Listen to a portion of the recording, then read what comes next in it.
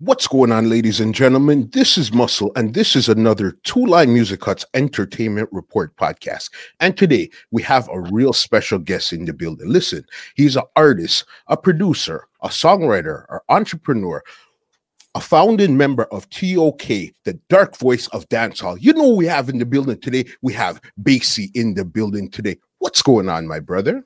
Yo, my crew, my dogs, while going to the world, we're listening, I said, Basie in the place, you know what I mean? Good to be here, thank you. Thank you for actually coming through tonight, you know what I mean? Yeah, man, it's a pleasure. I've been connected with the show, and I saw the Master Lee thing, and I saw Craig T interview as well, so it's a joy to be on, Thank you so very much. All right, let's get the show on the road and let's go. How I like to do, I like to take it from the beginning and bring it right up to right now. All right. And even before we do that, you don't mind if I sip my coffee in the meantime? No, man, do that. But even before we do that, you're actually my very first guest for 2021. So I got to tell you, Happy New Year, my brother. Yeah, Happy New Year to you too, and to the team, and more success, most highs, blessings to you and your family, and all of the endeavors to come to fruition in the fullest. Yeah. Same to you, family. Thank you so very much. All right, let's go from the beginning here. Mm-hmm. What part of Jamaica did you actually grow up in, and what attracted you to music in the first place? All right, so I grew up in between two main areas. In Kingston, it was a place called Rallington Town or Franklin Town. That's where my father's family is from. I'm my mom's family as well, yeah. So both of them are from Franklin Town. And then when I was around 4, we moved to Glendale, which is kind of like uptown, but middle class, near Hughenden, across from the Bobby Digital, basically. And then when I was 13, I moved to Portmore, to Helshaw. So it's a little bit between those, but I claim most affinity to Portmore, you know what I mean? And that's where the musical, there were some roots planted before, but I think it started to really blossom when I was in Portmore in the teenage years, Okay, and what actually attracted you to music? Was it hearing something in particular, seeing something? What was it for you? All right, so my journey with music is interesting because the early Rashawn, not Basie, you would not think that I would not think that I would have been an artist. You know what I mean? Music was something that I just loved for doing it, but I never thought that I would become a musician. So I fell in love with DJing from early as a little youth. Tiger, as I said, Courtney Melody. These guys were my idols, Pinchers, Admiral Bailey. So the mid 80s, took a toll on me and then when I became a teenager though, and I was at Campion, the love kind of grew in a different way. Like we're in the choir and now we started to sing like these groups that were in America, and that was something that I realized like, whoa, music, I really could do this. I started to dream.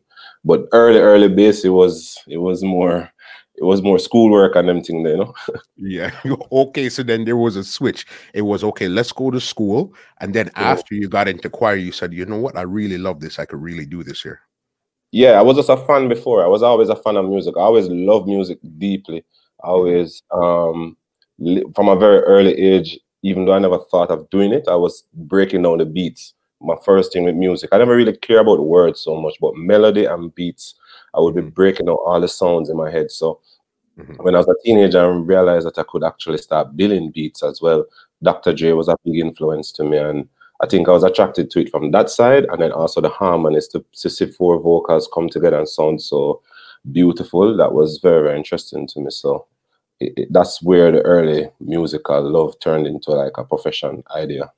Okay, and you actually came in as a singer first before you turned into a DJ. So part of the reason why I never thought I could be an artist, because I never really thought that I had a good voice. When I was early in teenage, at Helshaw one year, somebody came to me and said, yo, I want to sing at the Christmas thing. I would say, me sing? And I said, yeah, and I'm going to try. And they said, yo, your body voice, but I'm like, really? It just never occurred to me. I was just listening to it as a fan, but I never really thought of myself in that way. The choir also made me build up the confidence. But then in the choir there were only 2 bass vocals. Most of the boys were tenors, and then they had the females doing the higher voices. So it really made me understand the bass voice that I had at that point in the choir. And I think that is where I came into the group, because Flex and Alex was doing the thing first.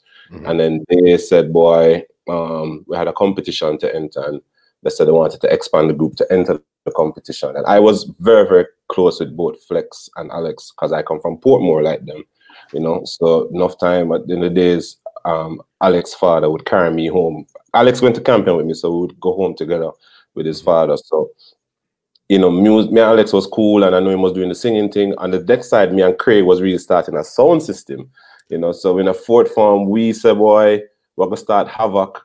I think his father had sound system equipment, so we used to save all our lunch money and buy 45s. I still have those 45s now. And okay. So it was interesting, because for me, I was more seeing myself even as a producer or sound man or build beats, but not as a vocalist, you know. And it's when Alex said, boy, this competition coming up and we need to have a bigger group for sing If I Ever Fall in Love. Then he came to my house, I auditioned kind of for him, and he said, yeah, man. And then we went back to school, and we know that we needed Craig. I brought in Craig, and there was the other bass in the group. His name's Adam West. He also came into the group. So it's 5 of us that went: Craig, Adam, me, Flex, and Alex. Yeah, and we mashed up the place, man. Culture Yard. I think that was November '92. We mashed up the place. That's the first me I know about Forward, and you know, girls screaming. I'm like, whoa, this are my vibes. Yeah, but we mashed up the place and thing, and it's no looking back from there, really, you know. Yeah. Okay. And was the first song you guys performed, was it the Shy song, If I Ever Fall in Love? That was the song you guys are performing? Yeah, definitely. At the time, Shy, so there was a big group, Boyz II Men, and there were a lot of groups in Jamaica, by the way. So every school had 4 boys that had a group. But we were the only one from our school and in the whole landscape of groups that had this classical training because of the choir. So a lot of them were just like good vocalists, like maybe 2 good and then other 3 are just emerging. So them not have the strong harmony. All right, some of them was really good, but we did have a unique sound. And yeah, we used to go out of the liquor barbecue and sing, and you know. But I digress. But yeah, Shy song was Shy was like the next group coming up after Boyz II Men, and it's like, for me it was like, all right, we know them are the big man, but them you tell them bad. And this song was really mashing up Jamaica, so we kind of cornered that song. We mastered it and we performed it there, and then we performed it everywhere else. And it was one of those signature songs for TOK, you know what I mean? Yeah. Okay, so then now the group's forming, everything is going along. When did the 5th member actually leave the group? You know, there's a whole heap of roller coaster in between, you know, because and I see Craig mentioned in the last interview that me is the man with the dates. I don't want them call the owl, you know what I mean? Okay. Like I have a memory, but then everybody have a little thing where they remember what sometimes I did miss too. But I remember for the group, we went through different members. There was a time when it was 5 of us. Then Adam had to leave because he had to step out of the group because it wasn't what he really wanted to do. There was a short time when Craig was doing some other stuff as well, and it was down to the 3 of us, and then we had other members audition for us. And the thing about it is, to be very honest with you, at that time we got so serious about it between 93 and 94 that basically my father kicked me out of my house for doing music, and Flex father kicked him out of his house for doing music. So there was at least a 2-year period where me and Flex grew up in Alex's house. Alex's father is really like the godfather of TOK, Mr. McCullough, because he is the one who carried us to that first audition. When that audition finished, it was like 10 p.m. Me think my mother got kill me. How me for come home as a 14-year-old, I come home 10:30 in the night, and she have to go in and explain everything while me sitting at the car, fret before me could I get in. I'm going in and thing, and other opportunities. Mr. McCullough was there. So when my pops was like, "Yo, you throw your life because you got this good school and you know get the grades come up. My grades weren't so great, you know, because I was a sport. Because the truth is, and let me just put this in context. Mm-hmm. As a parent now, I can appreciate where he was coming from, but the truth is, this is when you're a 14-year-old and know exactly what you want to do with your life, is a very good thing. And I am the type of person that the more people told me that I couldn't do it, is the more I was determined to prove them wrong. So it reached a point where my pops was just like, yo, you joke out this thing, and get kicked from one school, and Mr. McCullough took me in, Mr. McCullough took in Flex, and we just went to Cactus every Friday night and we performed. Craig link up back. We just going and going and going until we became the hottest thing in Portmore, like at Cactus, because while there were other groups, we were the ones who started to infuse dancehall into it. So we started to do little Wayne Wonder in our set, or little Tony Rebel Jai standing by my side. And by this time, another fifth member had come in, Vaughn, and he was there for a good while too. He was there for like 2 years. And then in the last part, he had started to work, so he couldn't continue. I just came down to the four of us who were like the four core from the get-go. By this time now, we started at Craig House and practice a lot. And every day we just sharpen the tool and we decide, say, yo, we need to start voice. And then there was a brethren named Stephen Gregg who saw us one night at Cactus and looked like him go out and way for get a number, because we were at Alex Yard and then we just got a call. And this man, I said, yo, I'm a manager. And I said, manage? We never know, so we need a manager like that, you know? And he was like, yo, I'm a manager. And that created the first real professional step out for the group. Okay, and what year was this we're talking about here? I think he managed us from 99. He probably approached us 95, but I think he managed us 96, because he was the first person to carry us into the studio, and he paid like Sly and Robbie. Well, I don't know if he paid, but in commissions, he produced the project, you know. So he got Sly and Robbie to build some beats for us, and that was the first song that we did, which was Anything for You, a cover version of Michael Jackson group 3T. Michael Jackson's nephews had a group called 3T, and he did a cover version for it. And yeah, that was the first real record we had that come out. And I remember the same night it came out, the same day it came out on 45, and it was at Arrows. Not Arrows, sorry. Aquarius is where people used to buy the records. And Rory collect a bag of 45, and him dead, and the last record put on, and him said, give me that one little. Yeah. And them swing it out. No, them time them fling the 45 thing, put it in their jacket, and it have a vibes. And Flex was there, and Flex told him say, our song, and him say, my guitar strength. And the same night we were on the corner in Portmore at Bridgeport, and they were playing down at Bayside, Stone Love, and the early string up, we hear the rhythm. I must say, yo, Goosebump take me over, man. I say, yo, what this? What this, you know? Rory, our first man for play upon sound, as far as me know, that same night. Yeah, and it just, you know, it just went from there.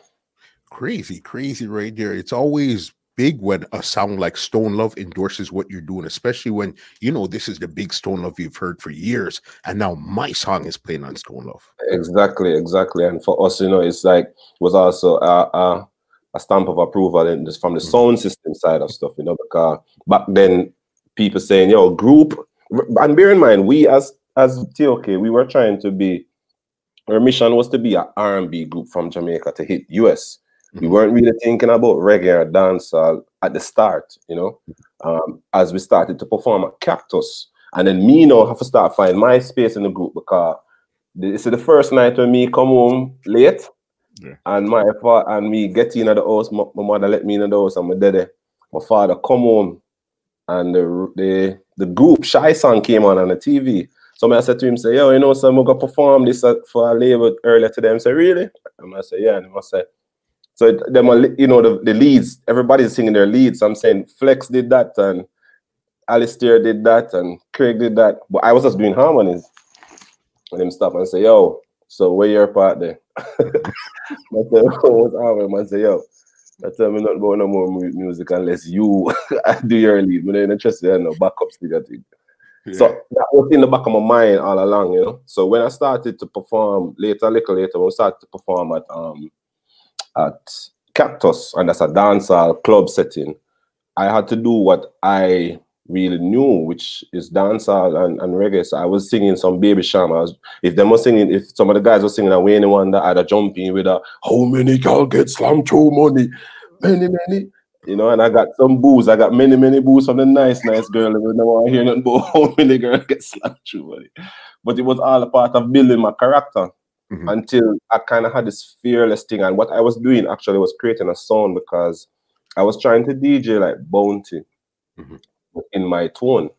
So if Bounty said, "Boy, come a road and a woman a war," I would have do it in "Boy, come a road and a woman a in my worthless boy, oh liar." So I was starting to build this thing of DJing in the lower tone, which wasn't in dancehall before. The closest to it was Degree did I play with it a little bit, and Roundhead as well, but not like a signature sound, you know.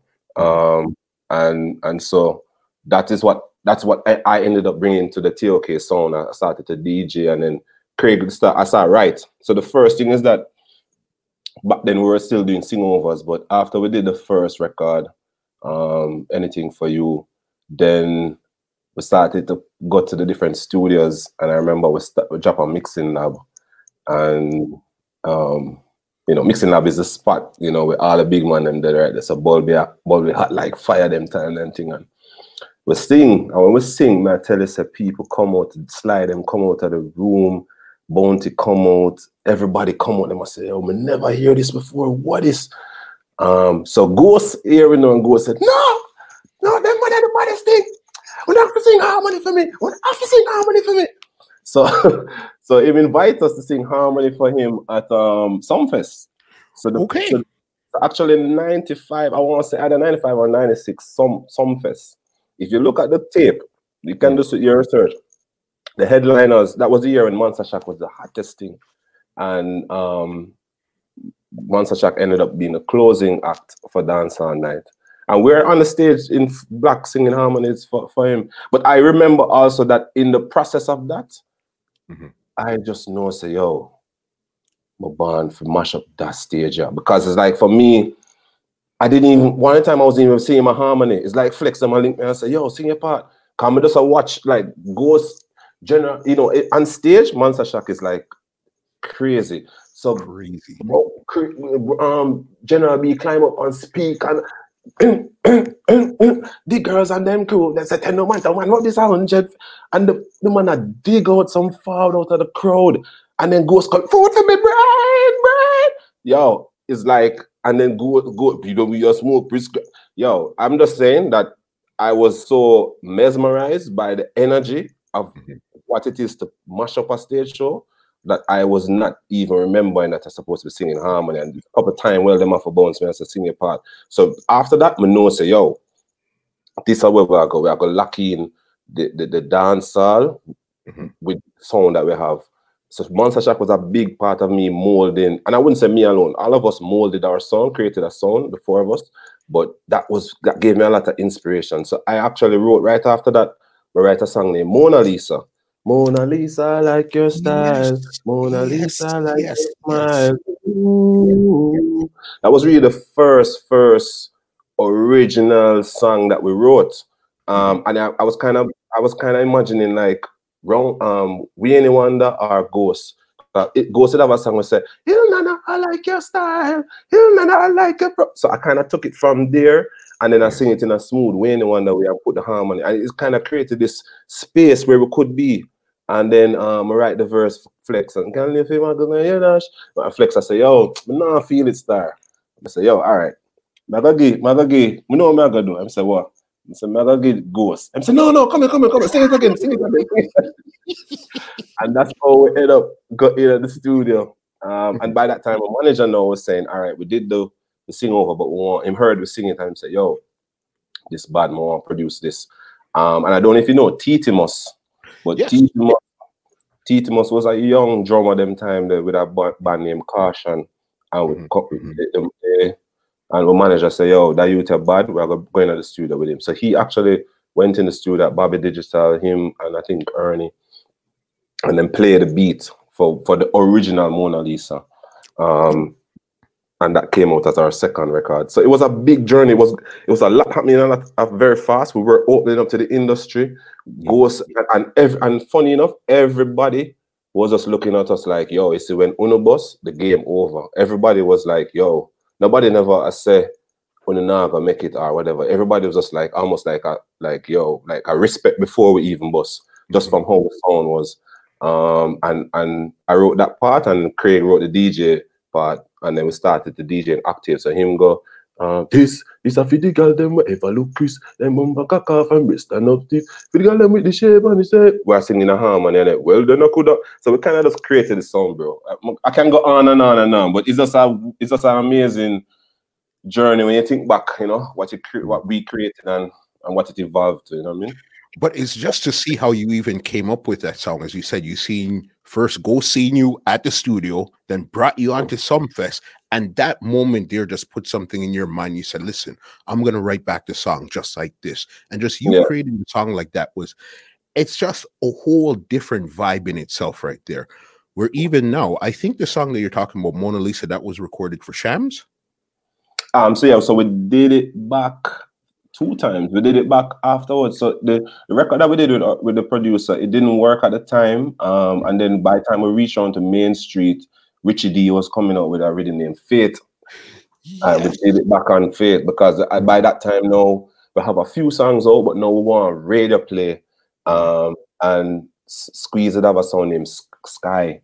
Sky was right beside Main Street. So most times if you can't get in Main Street, because the gate man now let you in, you go over Sky and you go and practice. So we're singing harmonies over there and singing.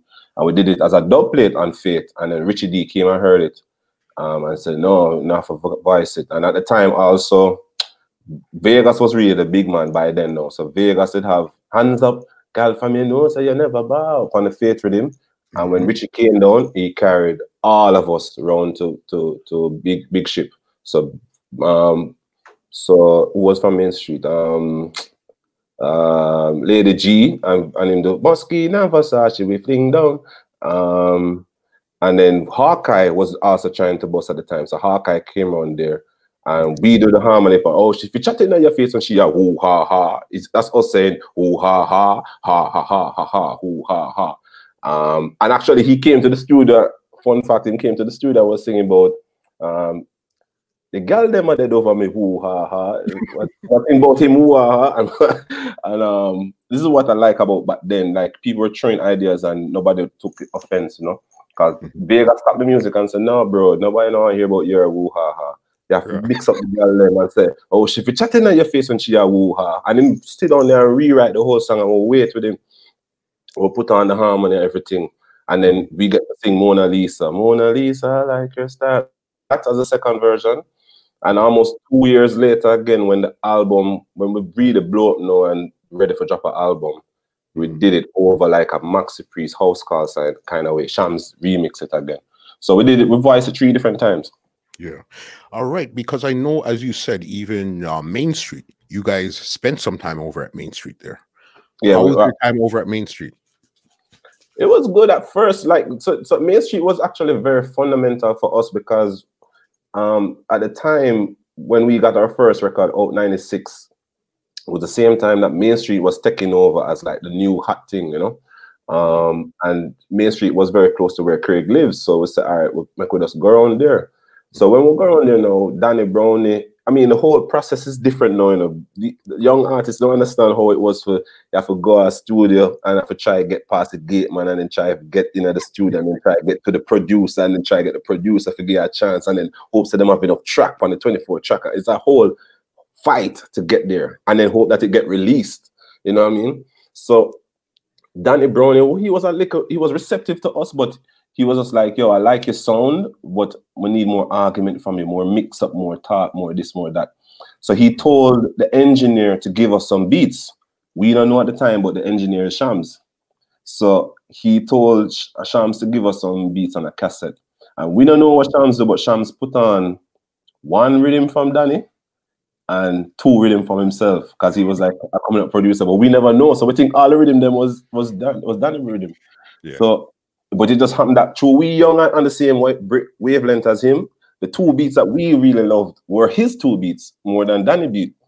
Yeah. So we write a song named Guantanamera. Guantanamera, this a feed girl with the wine in that is a lot. He okay, could not make bad song. And a rhythm that he had named Chinatown. Shams, when Shams watched his interview, Shams like I say, yo, the man remember the details, because when we came and sang that song at the studio, everybody was there. Chrissy D, Red Rat, Goofy, everybody. And we sing the song upon the rhythm. Mm-hmm. And Mr. The man run out of the studio and said, no, I'm the baddest thing this man ever heard in my life. If that man have eyes for me now with something. And like he was just making this proclamation. In my mind, I said, why is the engineer so excited about Danny Brownie's production? It's afterwards he explained to me, I said, yo, my beat and really. I said, oh, cool, definitely. We're hungry for it, we want to get out. I revised like 2 more tracks for him. Like he had this rhythm called Gypsy. So it just happened that our space in Main Street wasn't really Main Street, but it was like the next generation with Shams. And Shams had like 2 rhythm out, and then him set him up this rhythm named Baddest Rhythm. And the thing about TOK, I can say for us is like, maybe I can talk for myself more than the group, but I think we are more drawn to beats with melodies and notes more than drums. Yeah. So Baddest is really a drum rhythm more than, it's not colorful, it's not pretty, you know? So when we hear the rhythm, we say, yeah, man, we're gonna mash it up. So we voice a song named Galang Girl. Yes. No, not Galang Girl, no, Guan Girl. When them girl, when we have to say Guan Girl. And then at the time, the big group in Jamaica was ARP. This is where the story gets very interesting. Yes, ARP now are the big group, and them have some songs with them really at par with Beenie Man. Like Beenie Man, you know, have them on a couple records, and then when Biggie died '96, and Faith and Biggie did Every Step I Take. Them they do a dance version with ARP and Beenie Man, and so it's them of the crowd, you know. And we never have a problem. We bought them a show and give them glory and say, yo, not like the place. So they actually were the bigger act before TOK. Yeah, for sure. I would say they're the first real group of contemporary dancehall. Yeah, we and them was in the barbecue level, I think, but they are a little older than us, I think. And also to me, their name was more popular from even the barbecue level. So it wasn't surprising when they got to be on records with Beenie Man. We were still trying to record. They were already out, have songs on the radio. They had hits for them own too. You know, they was doing them thing. And as I said, we were happy for that because it just meant that, you know, the space is there for groups. And there are others that were coming out. I don't know if you know, well, you must know, you know, D Major, the singer nowadays. So D Major came from a group back then also named QT. But there were a whole heap of groups, you know what I mean? And because ARP had this, because I was always a strategist, I'm not saying I'm the only, because the man I watch it and say, yo, basically, like, we were all strategists, but I'm always a thinker. So I was like, yo, and at that time, Shams said more management. So I'm gonna say, all right, Shams, this is my thoughts. I have no problem with you managing us if you can get us a song with Lady Saw. Because to me, it's like, if we're gonna try size up with ARP, we have to find a big artist for B-Monks. We don't want B-Monks Beanie, because Beanie already with ARP. So let's go for the top female artist then that would complement us. So get us a song with Lady Saw. And we did a song with her on the same Baddest Rhythm that he was dropping. We did a song with her name Hardcore Lover. The boy have him girl and now work alright. And what the girl need, she need a hardcore lover. So that kind of that was our first top 10. I mean, I said, all right, well, I'll go on now. So now Shams said, yo, I'm ready for management. I said, all right, by this time now, Dave start move close with Shams because Shams have 2 labels now. So one label is being distributed by Main Street, and the next label I think it was being distributed by Madhouse or Janet Davidson them, Dave family them. So since I realized man, Shams cool, I say, yo, Shams, you say if you can get you on this broke out with him, I'm gonna have no problem with you management for the rest of my life. And I said, all right, cool. So I'm talking to Dave, because they were so mysterious that even though you know people know them, you never know if you're gonna get a chance. You know, it was just like it's like a mystery man. It's like a phantom. You know what I mean? So we got a chance to record, and I think Craig carried this whole story. So Craig cut the rhythm on a cassette, 20 seconds of the cassette, and from Dave saying, "Will give us a chance." No, this is the thing, you know. By that time, Can't Believe My Eye. The first batch of the rhythm had Can't Believe My Eye with Bounty Killer. Boom, Baby Sham, Which Girl and Which Girl have up the boom. Yeah. When Spragga, the first girl will fly up in your face, like Cabra. It had like around 7 solid songs already, and then Killer, the Can't Believe My Eye. Then we hear some other second. So when we have, and it also had Goof and Chico. Bad man nah, we nas to blow. And those were our brethren from Main Street. So when we link with Chico now, Chico said, yeah, they have a second batch coming up. I said, all right. So we write the song and go down the Eagles Cry. And we tell for change.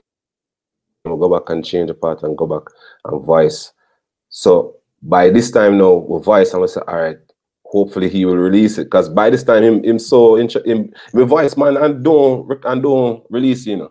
Dave voice it and don't release it. Yeah, him voice it and then say maybe later. So you don't know if you're getting released. And we end up coming out on the batch with Anytime, Kill a second song on the rhythm, Can I Get Her, and TOK Eagles Cry, and Wayne Wonder's Conscience Free. So it was just like top placement, big rhythm for the Christmas. You know, so Dave Rhythm of a bus. You know, Tivoli man them start invited for perform down some place, and West Kingston Jamboree, and it's like a different level. And that is really when I would say for TOK it was like, all right, we're bust, because we were no longer we had a song that's in the middle of the juggling with the baddest dancehall artist, with Killer, I mean, and Sham, and you know, it was just like top billing, top placement, A-list, you know what I mean, big level thing. So at this time here now, you guys would say you guys and ARP are now the two big groups right now, because you have the big song. We're bigger than them now. We're gone left them because they never had a big dance hit. They had some hits like with Beanie, and them had some hits, and don't get me wrong, I'm not talk as if they didn't have. They had the In the Jungle, them had the Selena, them had some songs, but I mean, this was like this is like carrying us to the top 5 songs. It was like in the top 4 songs of the Christmas. It was a big and this put we name on the map. This make we start get travel as a group. This make we can start say, yo, we now travel. We're not gonna wait if we would travel for coach, but we're not sharing a room. This is when we can start say, yo, we're not sharing a room every month I have them own a room. This is when we can start say this and that, and you know what I mean? It's real level now, big one level now, and also dub plate. Because earlier before that we were going dub plate studios from when you have to go straight to wax, and because we're a group, if we make a mistake, that is like your rating's gone. So we'd have to really try to not make no mistake. And I remember earlier, I don't want to call the sound name, but there's a sound where Eagles Cry just come out and they never understand the level. I mean, I tell them, say, yo, you can get the dubbing with that Exodus. And the man bar me down to that price, so we don't even want to repeat or something. I'm to the 4 away and say, yeah, I'm sorry, no worries, sir. But to this day, that man, they can't ask me for no dub plate. You see me, to this day, that man can't ask me for him know who him is and me know him is. You understand? Because by within 3 weeks after that, at the best thing, you know what I mean? And everybody else, and then them time, Mataran come get it for dub, and you know, this is where we had to get a cell phone. Put it in perspective. Now we bought, now we have a song playing, but we don't really start sitting. I hear you and Craig talk about fame and fortune. It's exactly that. So we have the fame now, but we now make the money. But we're getting so much call for dub plate where Gary from Exodus say, yo, one hour I got to take a cell phone. I got to give you a cell phone because I got to call in a regular. Them time we didn't even know about having a cell phone. You know what I mean? And we get a fridge It was preach, you know what I mean?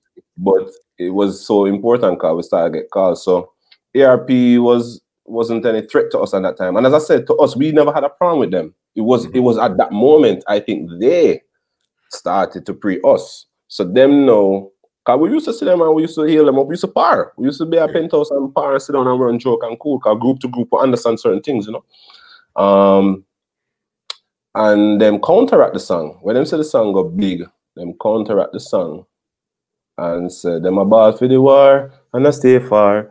Anytime them say really cut tinted car, the careless shot down we crew can par. Oh, you feel left your eagle in your car.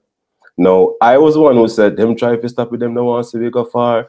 Fast better low me call me eagle in my car. So it's me, say me have a eagle in my car. You know? God. I'm a lyricist. Me I come up from as though me have to dance. My main inspiration is Snoop Dogg and Tupac and Biggie. So me I come from a lyrical place where throw word from me. You're taking shots at me, and for me personally, I always enter the game like, yo, you see me, I'm the coolest dude. I don't get in no trouble with nobody. So you know what that means? I'm building capital for when somebody mess with me. You can't tell me how to respond. Because as far as I'm concerned, there's no rules to engagement. So you call my name in a song, you can't tell me something can't come run my car over your car. Yeah. You trouble me. May I be with my money, may I protect my family, may I feed my family, and you feel like they can turn my thing in a joke thing, a weak fence thing. I'm gonna run them joke them in a grocer. You know what I mean? I don't come from that background where we kick and laugh like that. So when them do that, you know, I don't.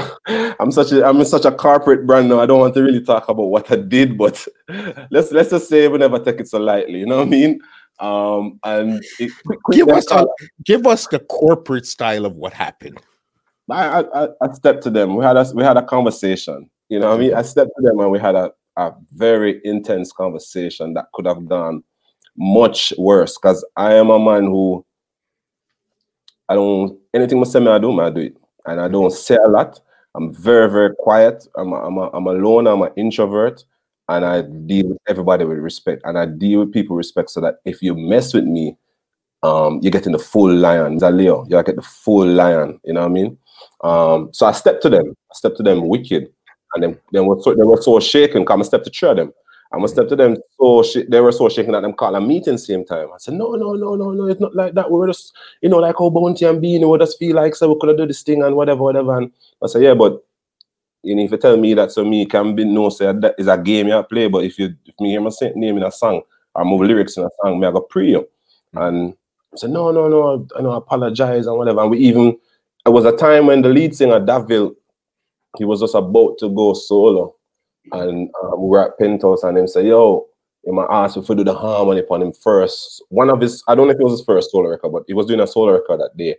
And I think he had brought ARP to do the harmony. And him say, yo, he might ask we for do the harmony. He asked for an autograph. Kind of show, he say, enough love and Riri. I said, all right, cool.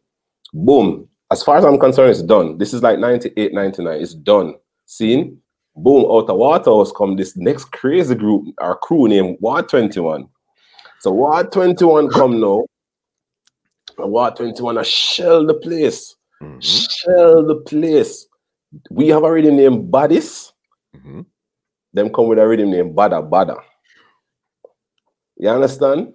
So again, I'm a person that think on levels, you know what I mean? So I say, yo, what is? And there's a crew, and then there's a bass voice, Suko, you know, like there's a comparative energy. But at the same time, no man never said nothing to me, so I never have a problem with that man, you know. But our fans were pushing like, yo, which crew Bada and Ward 21 or TOK and whatever. And I think it was creating like an unsaid tension. And then ARP started go down to Ward 20, started go on to Waterhouse. So it kind of was like, all right, what's really good? But we are all off our spot, Main Street, you know what I mean? We're up uptown and really. Ward 21 around the place. We bought them for the first time at a Sean Paul album launch for Dirty the first album, Stage 1.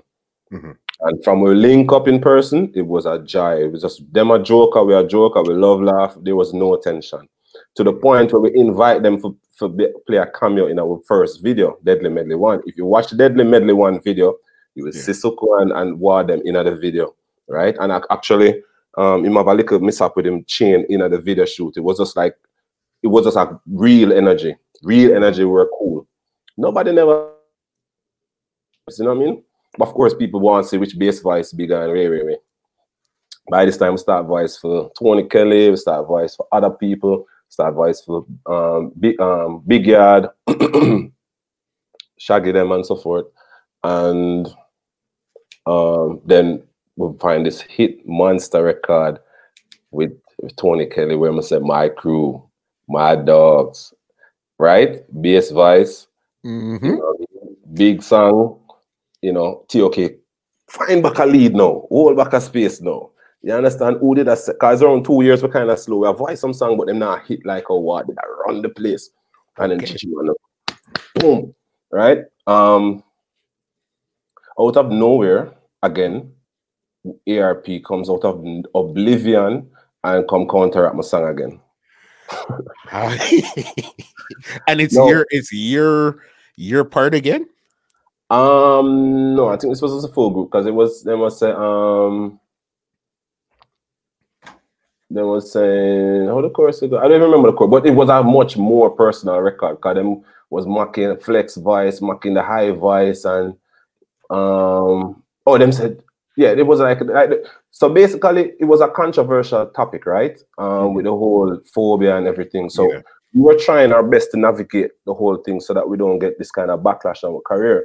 And they was trying to counteract us and at the same time calling us out on it for say, boy, we're not street and we're not this and we are back from whatever. And, all I say is, me, just tell the man and say, you see, if you diss me one time, I'm gonna make it slide, it's cool. You see, if you diss me again, you definitely take me for a idiot now.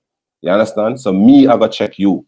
So that's exactly where my headspace was for a week. I mean,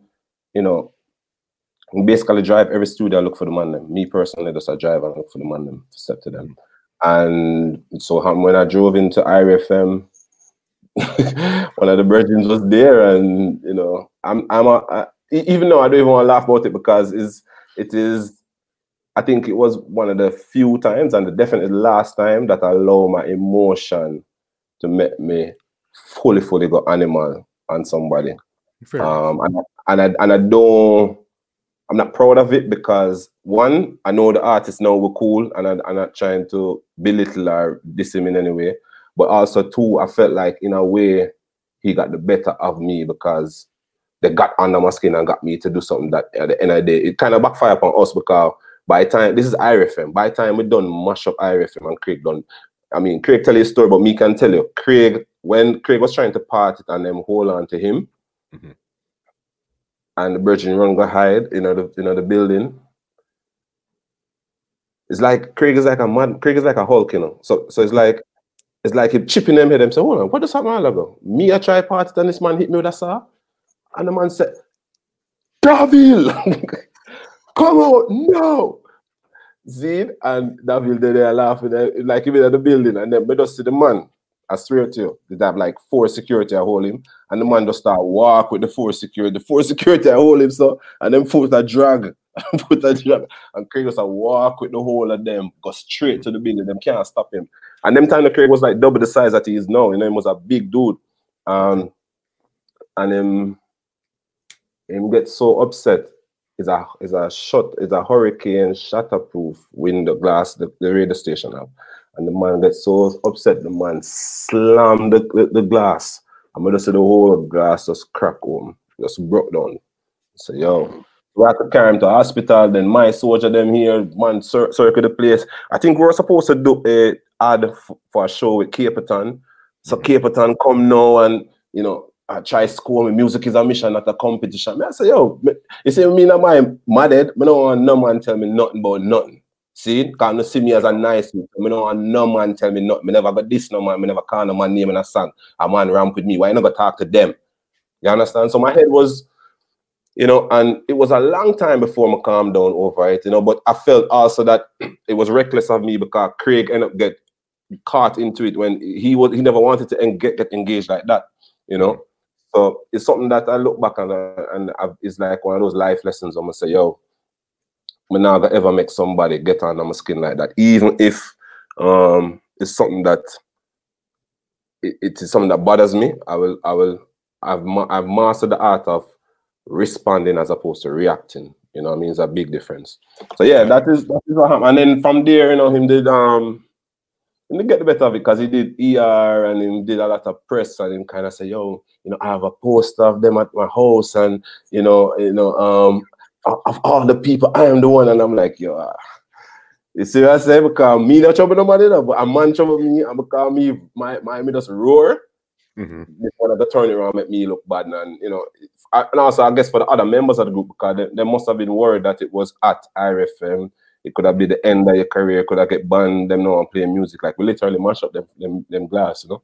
So it was one of them times when we did the hot blooded and head no good, you know what I mean? But was there actually any resolve where you guys said, okay, let's go to a concert together and sing, or was there something where their side knew it was one and you just cooled? No, they had a meeting with us. They came up to the studio like maybe a week afterwards, man. We had a meeting. I don't know if it ever. I mean, I'm not saying them leave and say, "Oh, cool." They were still upset that I stepped to them, you know. But of course, me upset too. So we did leave it saying, "Boy, you know, kind of like make peace." We didn't leave it open-ended. And to know, I mean, you know, Mitch, I'm a general same way. And Davil, I'm cool with Davil too, you know, but I guess at the end of the day, at that time, I felt like I was disrespected and I had to do what I had to do. But I've never had a problem with anybody personally, like more power to everybody and what they're doing, you know.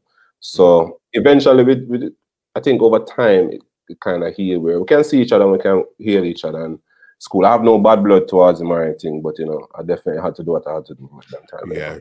I guess that was one of those moments in the whole TOK journey where this was like a little blemish on the whole thing that we're doing here, was that fight there.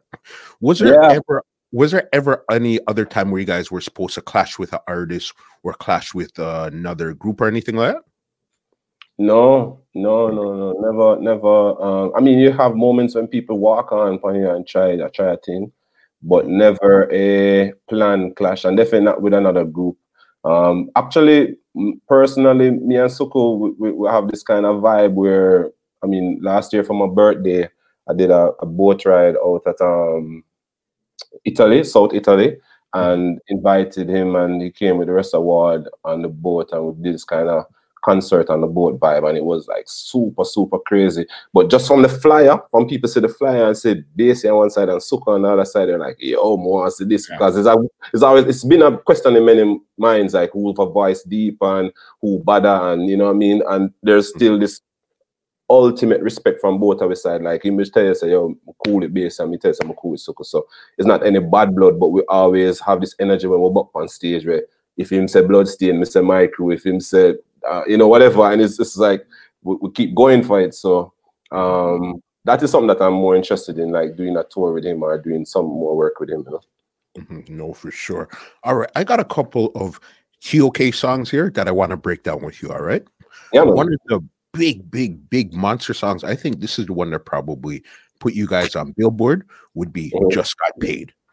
Yeah, that's so interesting. That record is so interesting because what I take away from that record was simplicity is always the best thing. We had a totally different song for the rhythm, you know. We had a totally different song written where we this kind of calculated harmony melody. But it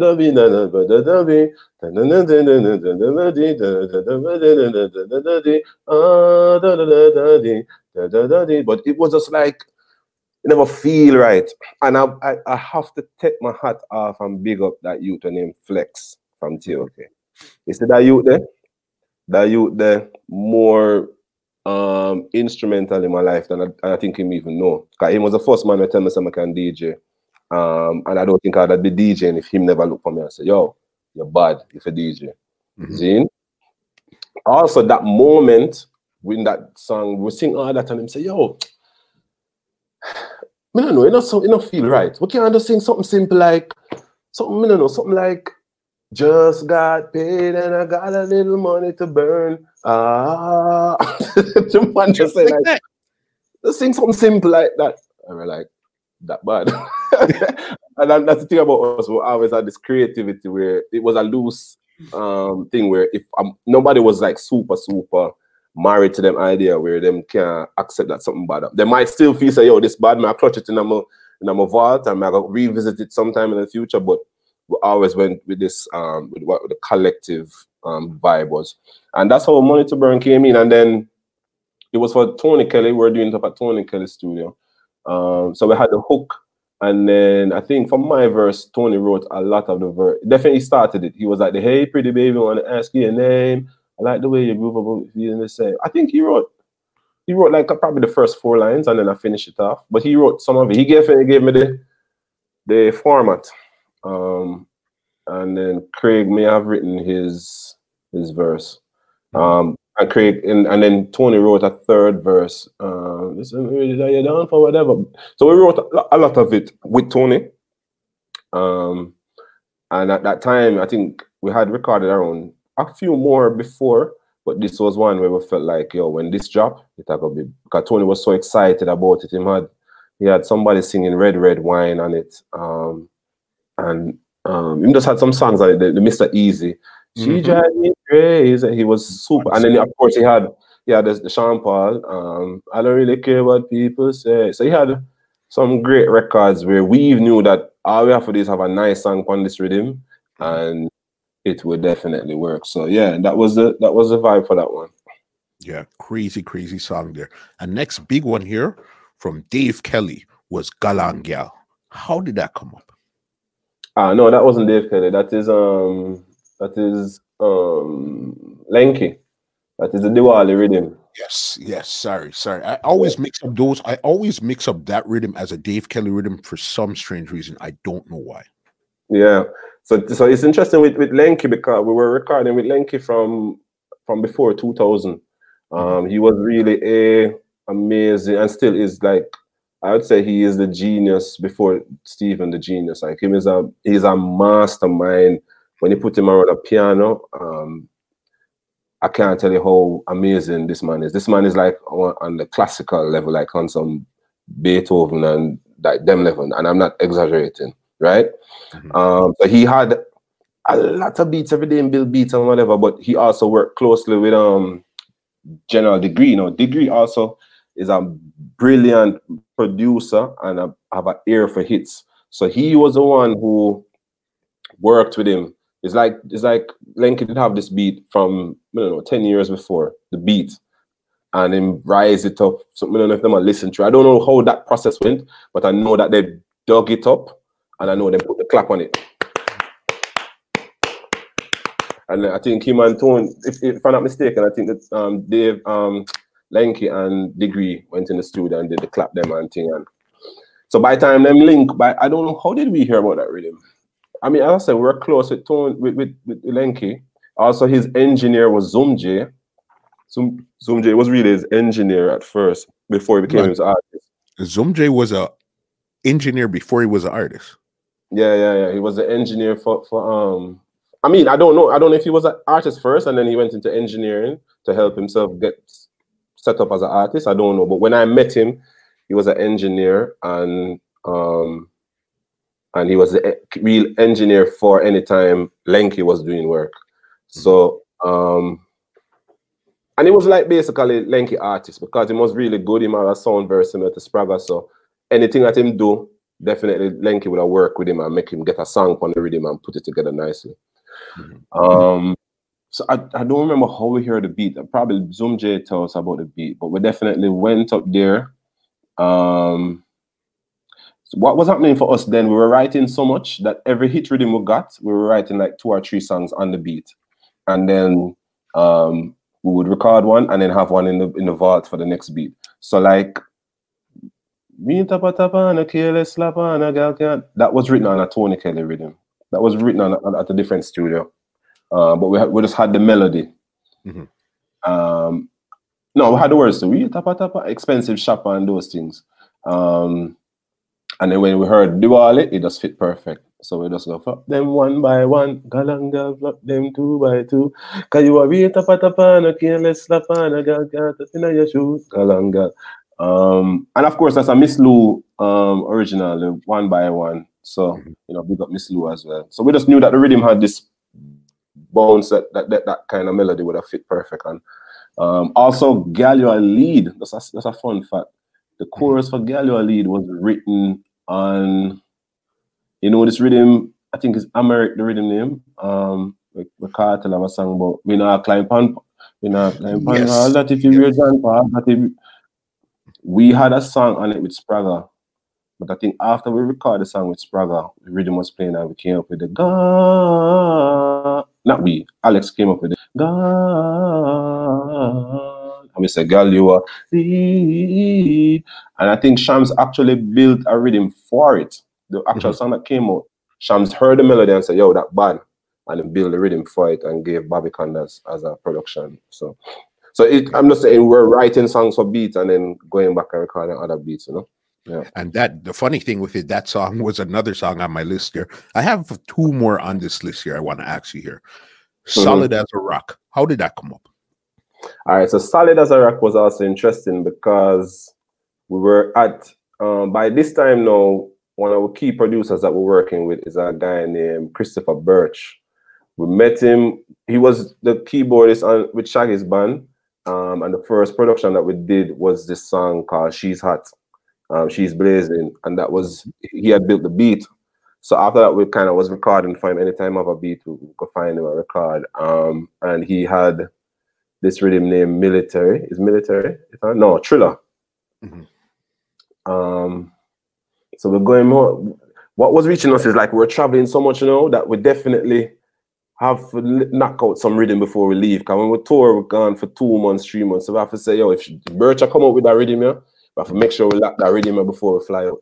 So we're at his house till like, I don't know, from 8 in the night. We just couldn't find a song till like 2 in the morning. It was one of them hard rhythms to write for. Like, I think we're so, one of the things that is a gift and a curse with us is that we are not the type of artist to repeat a style or repeat. You can hear 4 of our hits and don't say the same artist. You can hear Money to Burn and, I don't know, Solid as a Rock and don't say the same artist because each of us have a time when we carry the record and it's a different voice. So we were trying all kind of things, and I think at the last part, it wasn't me really trying to do things. I think it was more the singers.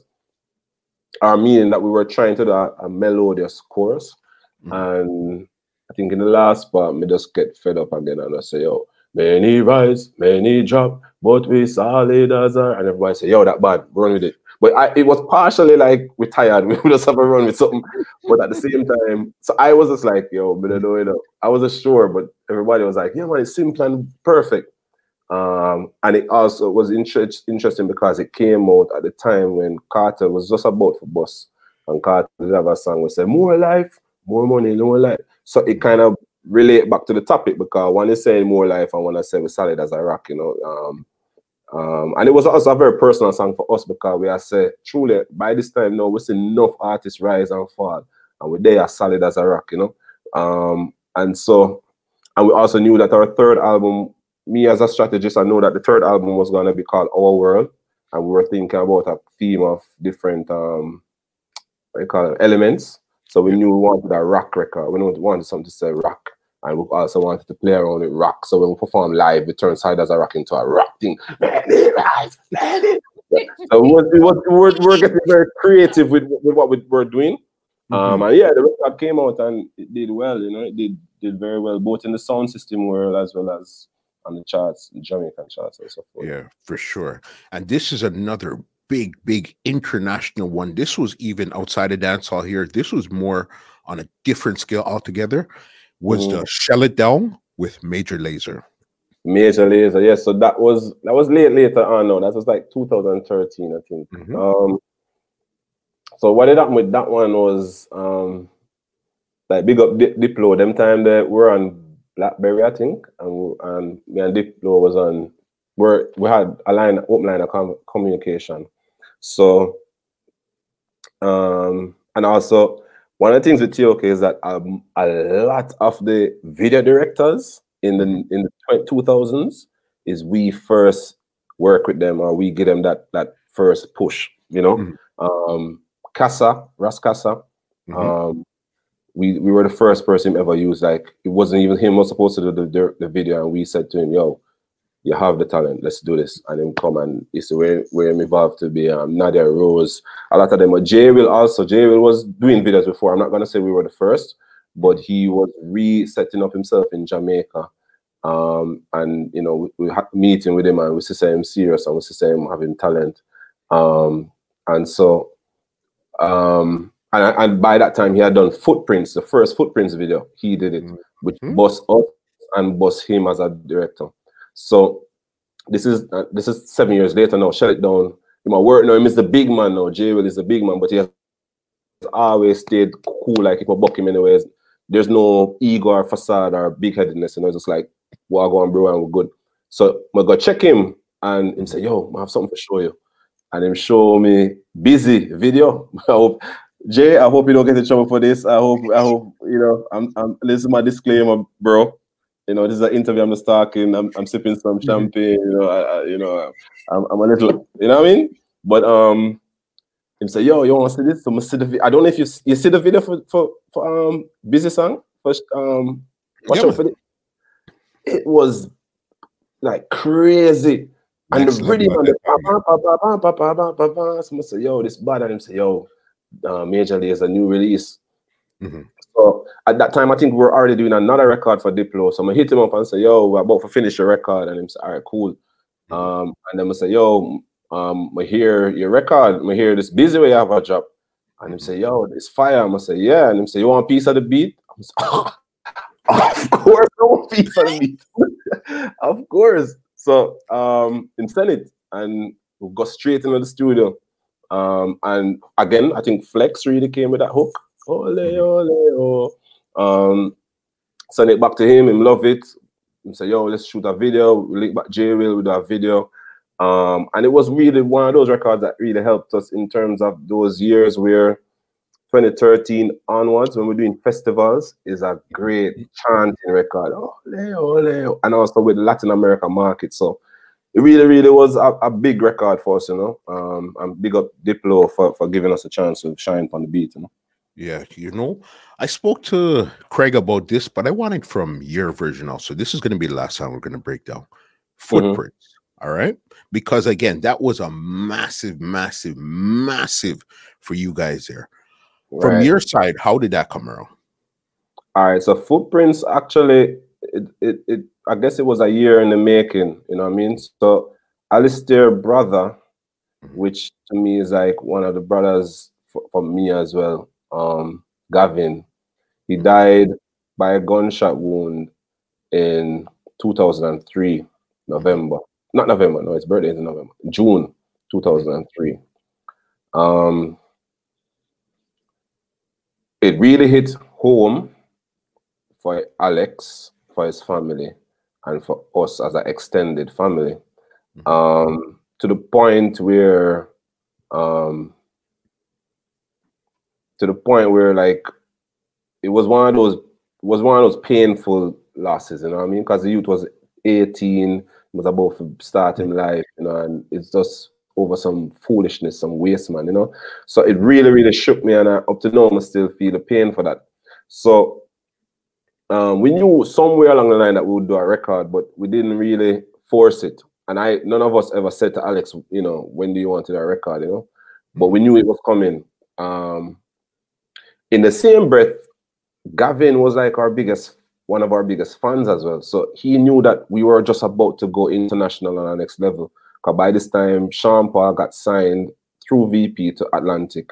And Atlantic was, you know, picking up other people and pick up Wayne Wonder. They were looking at us like, yo, you know, these guys are up next kind of thing. So all our mission was from She's Hot coming down to Gallia Lead to, you know, Unknown Language. All those records was trying to find a solid crossover record. And we got caught up in this American game, to me personally, where you're so focused on getting a commercial record that you stop making music how you used to make music. You know, you were just like, I need to say this because this is a talk, or I need to say this because this is what will work on radio or whatever. So I personally got frustrated after giving VP like around 3 records. When Gallia Lead was top 8 at 8 on Funk Flex show, October 2003, VP didn't release a music video for it until April 2004, like 6 months after how hot the record was. So when it released, when it premiered on BT 106 and Park, a girl in the audience say, "Oh, I love this record, I love this group. I just don't know why it took so long to come." So at those times, my spirit was just down like, yo, I'm not trying to run down this thing. So let me go back to yard and just make music from what I feel is real. And so we started to voice a lot of things. By this time now, Dan is the man. And we get cool with Dan by this point. So every time we're just hanging out up at Dan. Anytime I have a rhythm, we come up there with voice, we knock out. So we knock out like 5 I'm rhythm them one weekend kind of thing, you know. And a lot of them was gun songs, shooting people. We're so angry, I guess, you know what I mean? So in the middle of that, one day we went to Dan, was me and Alex alone went. I don't know why Flex and Craig either didn't make it or, so I don't know how, but we were alone, were there with Dan and Cool Face, and him start hum the melody. It's Alex idea, and start go, when you cry, I cry along with you when you smile. And all I could do was just sing the octave and just say, when you smile, and him going in them high voice. And then, oh no, Flex and Alex came. Flex and Craig came afterwards.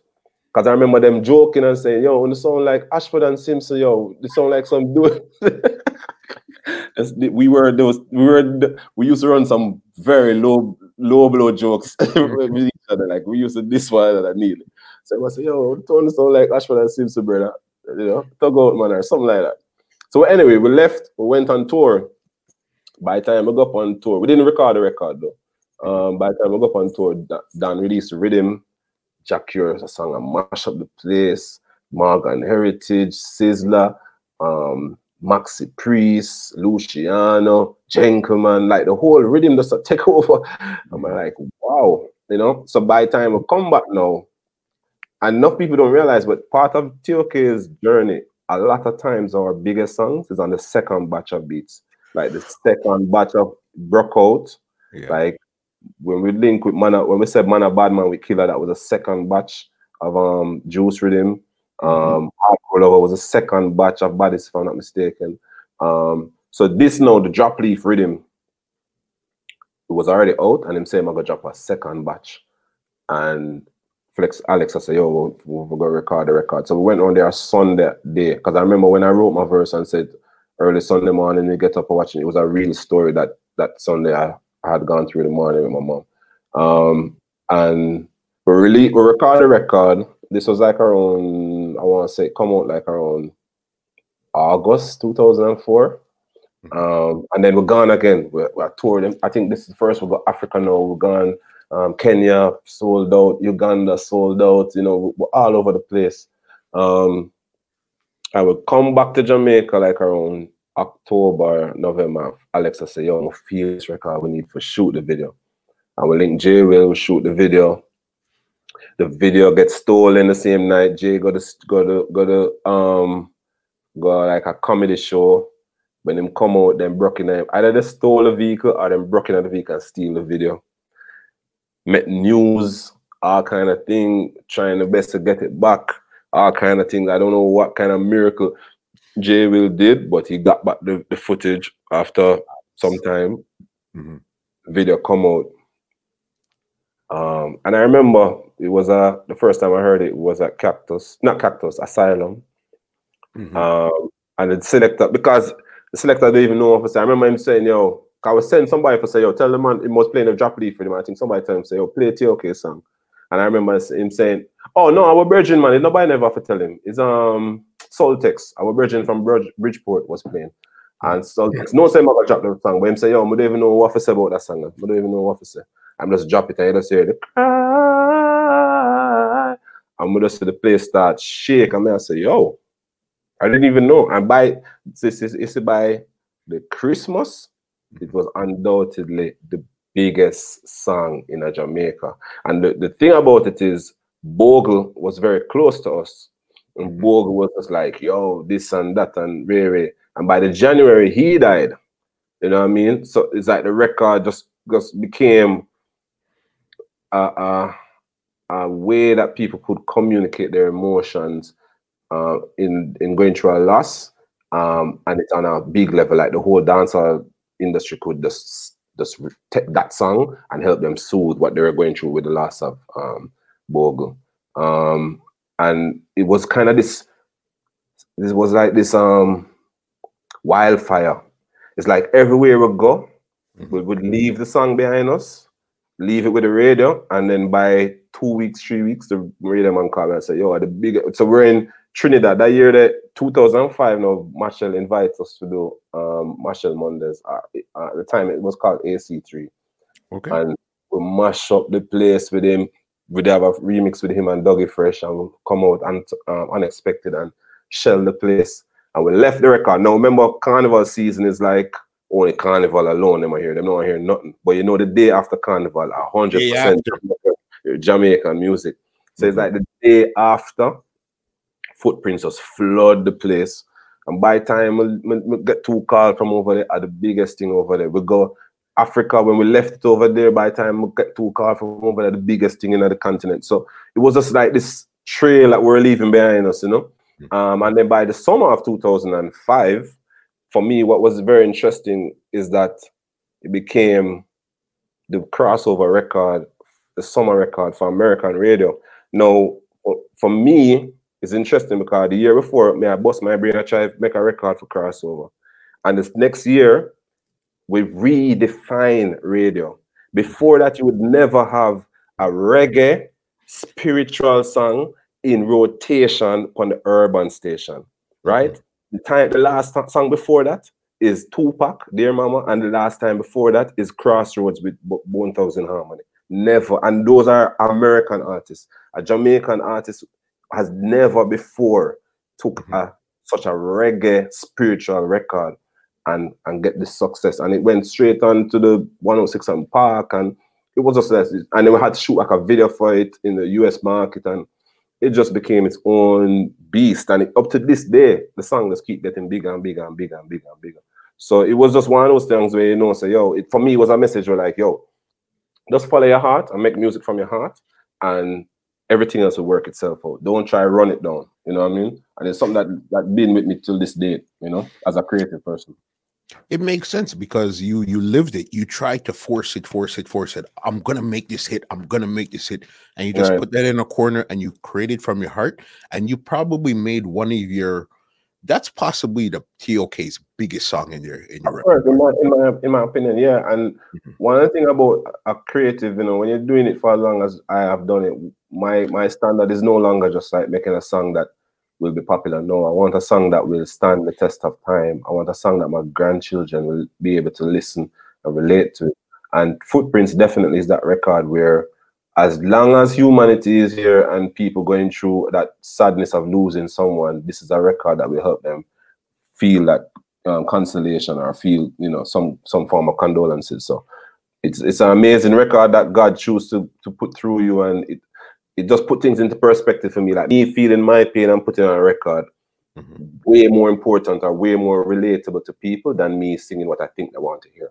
You know what I mean? Yeah. Makes so much sense. All right. Couple more TOK before we get into your solo. Man. I love them again. We can talk. So you tell me when I overdo it. You can cut me when you Listen, your stories are crazy. Your memory and how you remember it is so crazy. And I mean, and vivid. I feel like I'm there and watch it too. All right. You talked about festivals and stuff. Do you remember what your craziest TOK tour was? Wow, the craziest TOK tour. There are so many. There are so many. I mean, it depends on what metric you're calling crazy. I mean, is it fan reaction? Is it crowd size? Is it crowd response? Is it just the whole energy? It's like from beginning to end, this whole energy, everything was just so wild. Yeah, I mean, all right, so Japan in itself is a whole beast to itself for TOK. Japan concerts, I mean, when we did the Mighty Crown concert, I think it was the capacity of the place is, I want to say 50,000, and I want to say 150,000. I really don't know, but somewhere between 40, 50, and it could be over 100, I don't know. And yeah, that was crazy.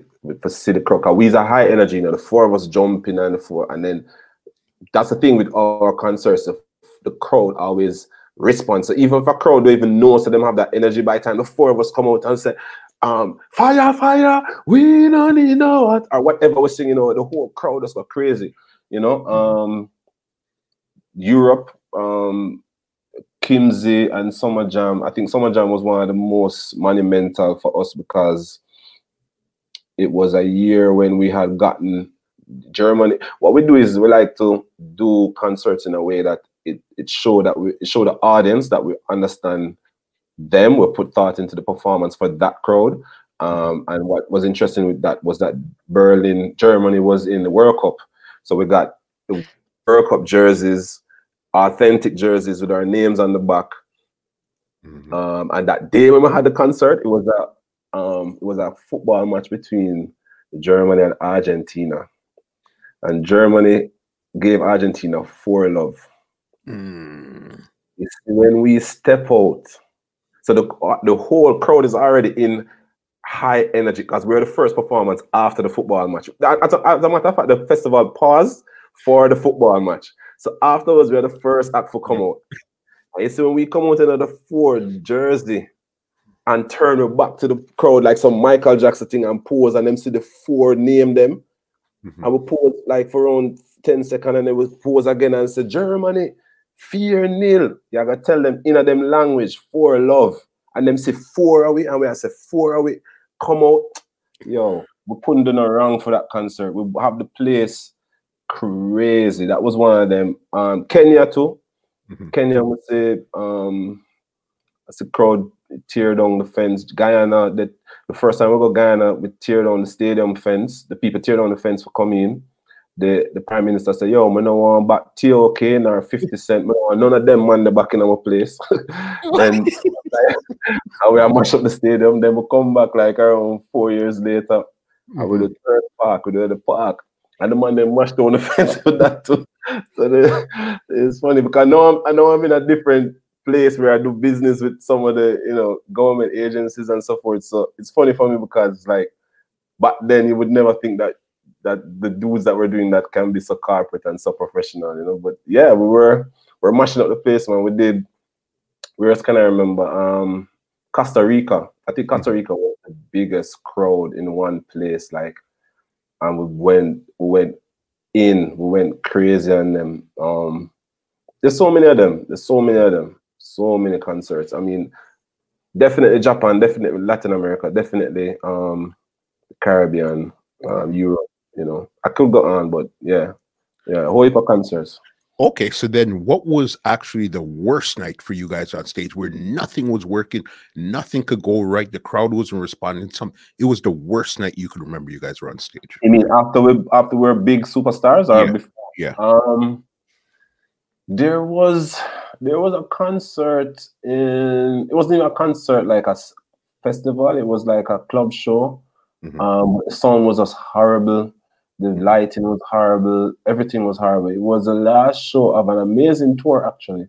But we just greet them and we just say, oh, all right, the promoter said, we give you a little food for coming, son. My tour manager was like, yo, I don't know this youth in them, but he pay money. And I said, all right, we could just go for the food. And the man don't know nothing about nothing. The thing that set up the one microphone, big superstar, we have share one microphone. It was the worst. I don't want to call his name, but him also on my list. I've never done any concerts for that guy. You know what I mean? That was one of them. There were also some shows where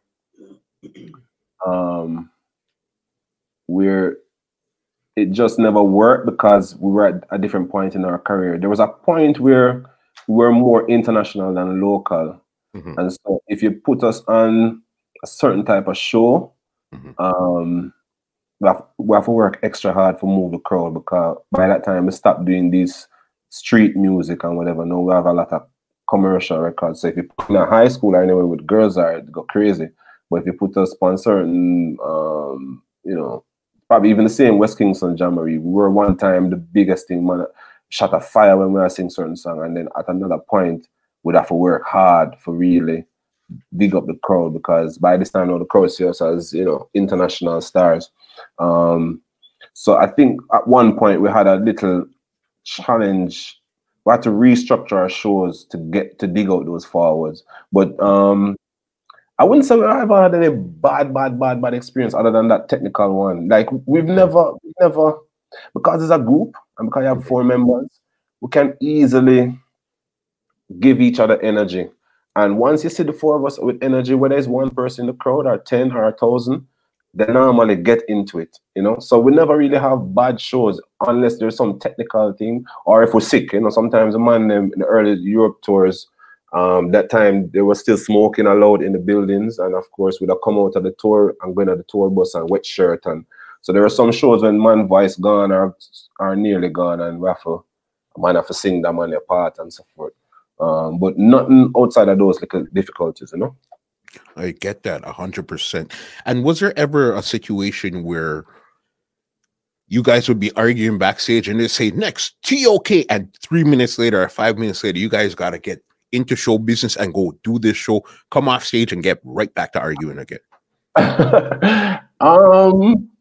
Yeah, I guess there was. You see, our thing wasn't one of the problems I think we had was that we were never overt with our problems that we have with each other. So it would be more like this man and this man over here whisper and say, so it was never like a big argument before a show. I think there has been like one time when me and Flex have a big argument after a show. I think there's one time with Craig, and like there probably a one time with everybody, but it was never like a big group cuss. We never had that. What we would do is after the shows when we drive it, like as a matter of fact, not after the show, everywhere we were going, anywhere we're traveling, once we're in a bus driving from the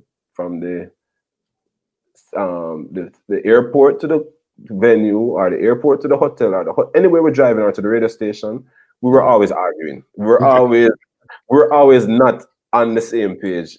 We're strong-minded people. We have different opinions, and we also have different take on each other. So a man might know me and say, "Oh, so basically go and so or whatever." So there were always fundamental differences between us, and it would come out in like strong debates over any topic. Anything I bring up, we would have strong debates. But we were never the type for be cussing each other. And I've like lost some of bridging them, but when you say lost them link up, I'd be a BC and RC them and tell them one another. But them just do it almost like it's a joke, and then them can get back on the stage. And if we were to tell each other about them level of cussing, man would have vexed for years. We're not really talk rude to each other. You know what I mean? We have strong difference of opinions, but we always have been respectful of each other and how we speak to each other. That makes sense. This is a two-part question. When would you say was the pinnacle of TOK, and when would you say was the lowest point in the group's career? I would say the pinnacle was 2006, 2005, between 2005 and 2006. Footprints, I would say, is the peak of our trajectory in terms of releasing hits. I think we have not surpassed Footprints since 2005 when it came up 2004. So I would say that's a peak of our musical releases. But how music work is, you can have a peak record and then you get the spoils of it even years after. So even though we never had a hit that was bigger than that, just by having a record like Guardian Angel, which sounds a little like Footprints, and then was this big record in Japan, it could give us a lot of, you know, album requests and dub plates and bookings and so forth. So we're still very good, even though that was a peak of our record release. And then I would say the lowest point, the lowest point for us, I would say the lowest point is when we broke up in 20, and I don't like to use the term breakup, but like when we paused or when we took a hiatus or, you know, or we paused what we're doing as a collective. I think right before that it was getting ugly because, you know, Flex was saying stuff in interviews and, you know, other people were saying, you know, it was too open and, you know, too much in the public space, and that's not what the public knows to be. They like the fact that TOK was always clean cut and, you know, really hear no bad mix up with them. So it was just that I think to me as a fan looking on, that was some of the the worst parts. But other than that, I think we kind of kept a clean record, you know. Mm-hmm. Sure. Yeah. Since you brought up the breakup, let's go the pause, the breakup, the right. Okay, we'll get back to it later type of thing. Yeah. For you, what was the real catalyst in that right there? I think Craig captured it well when in his interview. I think it really was a thing that we had outgrown the unit. And I think for me personally, as I said earlier in the interview, I'm a type of person I don't really set things unless we plan out what I do. And I don't really make emotional moves like that. If I say I do something, that means I'm going to sit down and make up my mind and say, I saw me go, and God go with it if you try to convince me otherwise at that point. So I had already started doing solo stuff. All of we were doing solo stuff because for me, if you go back to when I started musically, it was really about the beats. It was really about, you know, production. So for me, by the time we reached 2003, actually no, sorry, 2001, I started my label because this year I'm celebrating 20 years since I have Bomb Rush Records, you know. Congratulations. Thank you. Yeah, so from that time, one of the early productions was with Bounty Killer. We had I did early Sasco on his first album. I did a lot of productions, but outside of TOK, because for me, I was looking at Bob and I said, yo, the reason why Bob family can live on is because I'm started Tough Gang International. So I have to start my label. So from very early, I know that I got the Bomb Rush Records. But we still kept it in the family. I produced TOKs for Bomb Rush Records. People voice, members of the group voice from a solo with other artists. So it was still a collective movement. I think when things started to happen for me where I say, yo, I think maybe the first time was when Craig did that whole thing about not recording with the group. I felt like, yo, because he did that, I think, when, if I'm not mistaken, is when my second son was on his way. But I remember he said announced it right before a tour. So I remember thinking my tour money can get messed up. It was right before the album. I'm thinking my album money can get messed up. And I'm thinking like, I have my youth to come now, I really can't take the risk. So for me, I just look at it like, you see, musicians really and truly, musicians are crazy people. Like we're really crazy people. But me know how to channel my craziness in a controlled way. You see, anytime I see 3 other brothers that I have that are brilliant-minded, very intelligent, went to the best of schools, and they make unintelligent decisions, it made me say, this is time when I need to protect my empire. So I think at that time, I say, yo, and I saw where he said that his idea was to be strategic about getting off the label in your interview. So that's interesting to hear that take on it, you know what I mean? But for me at the time, I felt that it was too risky for me. So at that moment, from that moment on, I say, yo, I gotta defend my thing, I gotta set my thing, I gotta always have something where tomorrow the man decides to not drop flat-footed. So I started to like an album. Also before 2009, I did the Nyabinghi rhythm, and Craig spoke about this Joe passing. Thank you. And when Joe passed, it kind of put things in perspective to me, because it's a little deep for me, because I had been producing so much rhythms before that I was getting caught up in just trying to compete with the dancehall guys. I had bought a house in the mountains, and I just went up in the mountains and said, yo, I'm going to play what me FIFA play. And I played Nyabinghi. It's the first rhythm I built at my house in the mountains. And it's surprising to me, I get Sizzla. I've wanted to voice Sizzla how long. Sizzla voice on the rhythm. Taros and me are bridging, but he never have voice for me. Taros voice is amazing record, Shaka Zulu. Busy and Cabra do a record together upon the thing. Cabra just get shot. Cabra leave in a resting time, come at the studio for record the record. I'm like, yo, look on this. This is exactly like Footprints, like me just follow my heart and make music what feel right to me, and I'm getting all these blessings. So when I said I go to the launch, at the time, Raging Fire was just coming up, and Raging Fire had this thing named Wiki Waki Beach. So I say, all right, be strategic. Me try if I do a Nyabinghi launch by myself, guarantee some draw a crowd. Let me go and partner with them. So I'm a partner with them and do them thing, and then we close off the night with the Nyabinghi launch.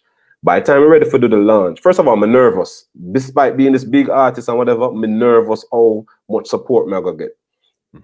So I was messaging everybody the day and say, yo, remember some thing later, whatever. And Joe was the only one who messaged me back and said, yo, you think I got shot, dog? Don't worry yourself. And I remember after I was thinking to myself and said, oh, little Joe can be so confident in me. I mean, I doubt myself. I mean, I say, yo, I'm writing back and say, yo, give thanks for you don't even know how you strengthened me up in that moment. So we come now at the launch, boom, boom, boom. We know that he's sick like from a year before, 2 years before, because he had a bout before, but we thought it was cool. So the police now come here and say, boy, they're going to lock it off because it's after hours and whatever. So we reach a decision now where we can't do a full launch where everybody's going to come and sing their own song. We have to bomb rush it like the label and just do like a line, everybody do a line. So my artists come out sleep. I tell everybody, one verse, chorus, out.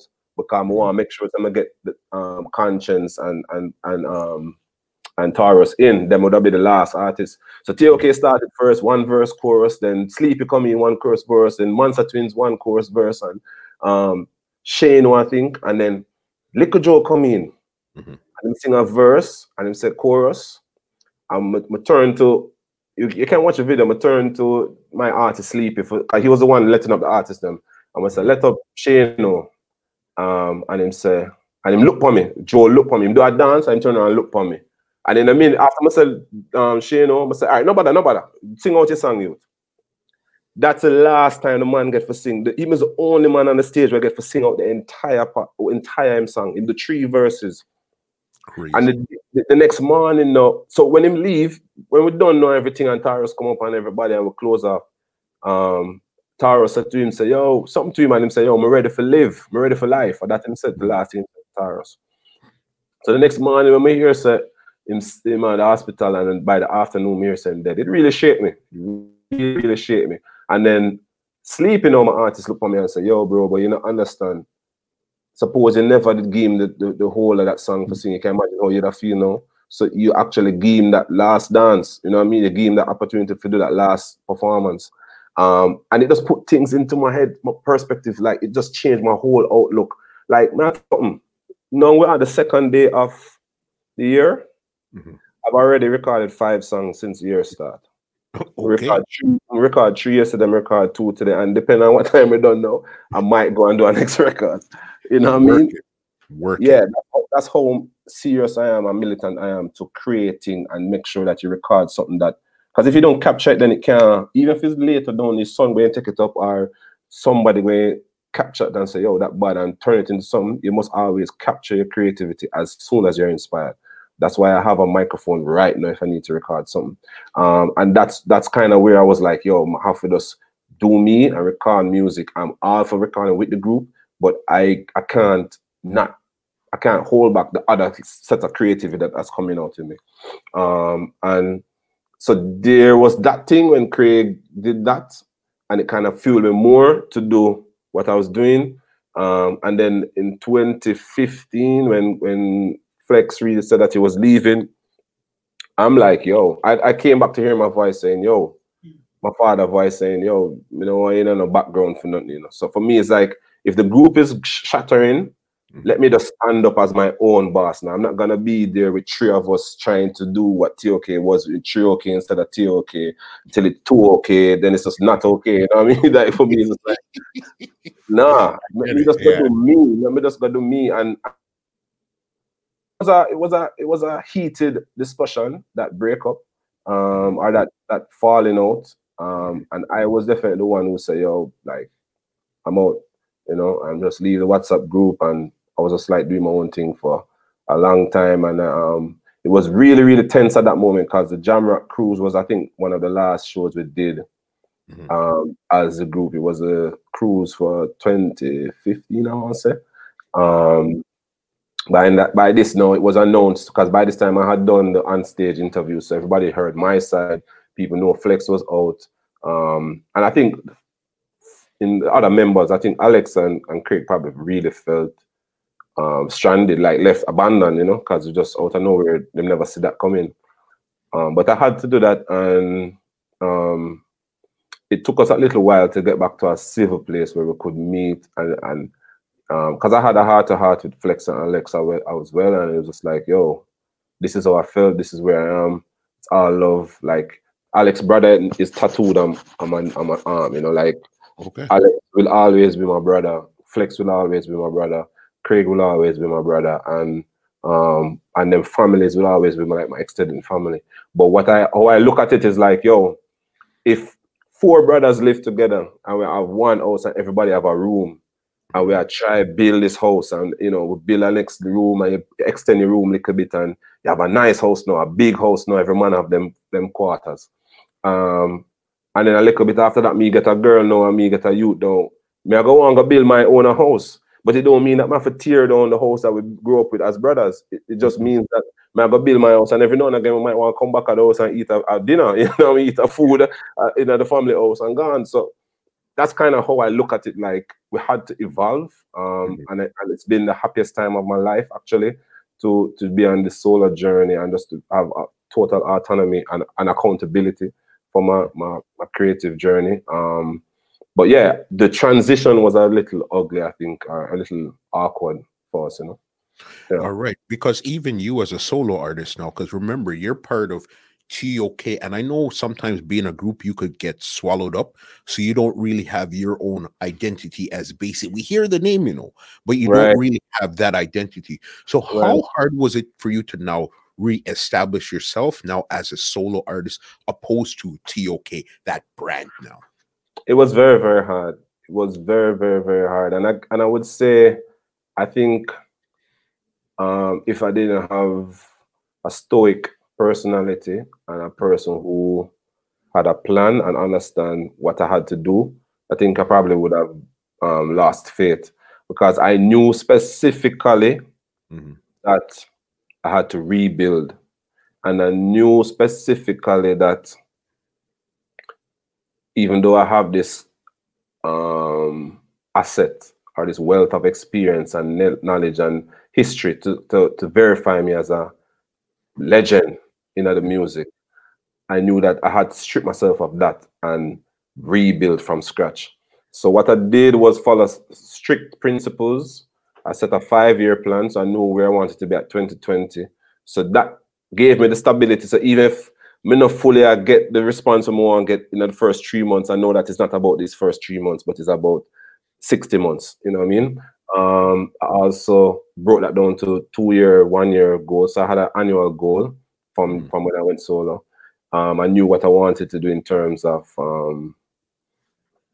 my first album, because what had happened was when I was recording Nyabinghi Rhythm, I was in the spiritual space. I had written a song called Holy Temple from 2010.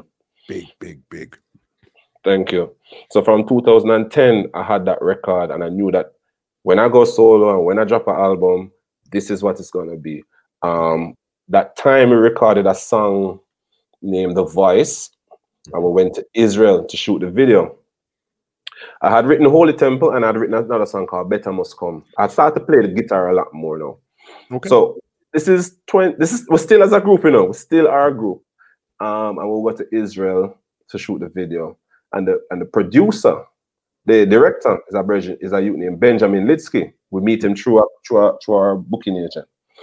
And I'm downstairs playing Better Must Come, and him walk down and just start record. And I was just very impressed by anybody who don't wait for us not them to start record. It means that they're more about the creativity than anything else, you know. So I'm recording it. He recorded it, and when I'm done play it, him said to me, when you finish that song, when you record that song, I want to shoot the video. I'm gonna say, you just remember you said that to me, because I'm gonna hold it to that. I had written 2 verses of Holy Temple when I went to Israel, before I went to Israel. It's by the time I come back, but right, the 3rd verse specifically about my journey. So the 3rd verse will say, went to the mountains of Jerusalem, from the borders of Bethlehem with 3 kings and Benjamin. The 3 kings I'm talking about is the other 3 members of TOK, And Benjamin is that director that was with us because we were on the mountains of Jerusalem and we were looking across to Bethlehem. I record that 2010, 2011 maybe. Yeah. And I had to sit down with that song there. I don't just go and make music, Go solo now. I said, all right, I need for the better must come record some songs. By 20, when we know someone want to do an EP first, I drop the EP. Benjamin, by this time, I'm Benjamin cool. So Benjamin flies to Berlin, where I'm at now, and shoot 2 videos for me. For Eye for an Eye and Better Must Come. So, yo, things are falling into place. Exactly. This is 6 years later, but me know how it had to fall into place. Like a year later, I send him my final album for Holy Temple. I'm gonna say, cause by this time now he's like the person, my first option for visuals. Somebody I met 7 years ago. And I just listen to songs and tell me what you think. And they message me back and say, yo, that song named Holy Temple, bro. That song there bad. I have to shoot that video. I'm gonna send him a voice note and say, bro, you see that third verse? I was talking about you from 7 years ago. And I knew that you would love this song. And I knew that you'd want to do this video because I speak it into being from 7 years ago. See? Then now, I say, yo, I'm coming to Israel and we're gonna shoot the video in Jerusalem. See? And it so happens my pops end up saying he's on a spiritual journey too. So even though we fell out 20 years before for me doing music, by this time now we're close. And him saying, fly with me. As a matter of fact, he really gave me the trip as a gift. So it's really him. I should have big up because he's the one who coordinated the flight and over there. Big him up because I make me fly first class, go to Israel, you know what I mean? And then when we land now, it so happened that when we're ready for shoot the video, Benjamin saying, yo, why don't make your father play the priest in the video? I said, what? Whenever I think about it, and Pop say, yo, I'm ready. So the video and the song become this connection and almost closing a loop on so many different things. It's closing the loop on that connection with my father from starting music to having my first solo album, him playing the lead role in the title track. It's also the full circle with Benjamin because he said to me, I'm going to shoot the video for you. I'm going to say, you just hold on. And I bring that back to him. And also for me, it was a spiritual album because I knew that I don't have a big label behind me and it's not going to be a commercially successful album, but it was a critically acclaimed album because it was me standing up as my own artist and saying, this is my identity, this is my spirituality. And for me, I know so I'm going to end up coming with dancing music and party music, but just like if you're going to eat a meal and you say a prayer first, I wanted my first thing that I released to be a spiritual thing to identify who I am, and then now we're going to work on the new album and take it back to the vibes of dancehall.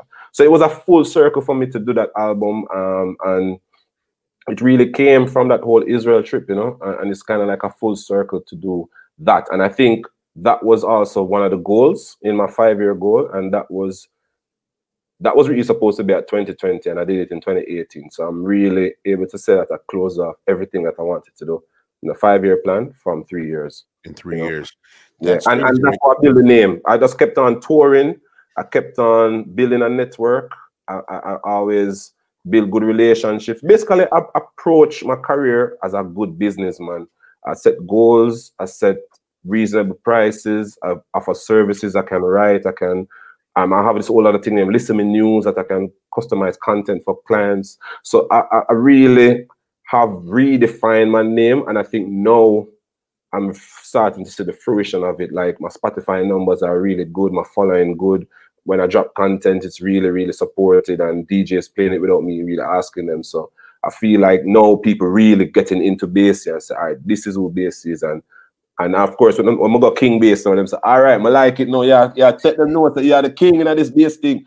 And, people like that assertiveness. So yeah, it's falling into place how I like it.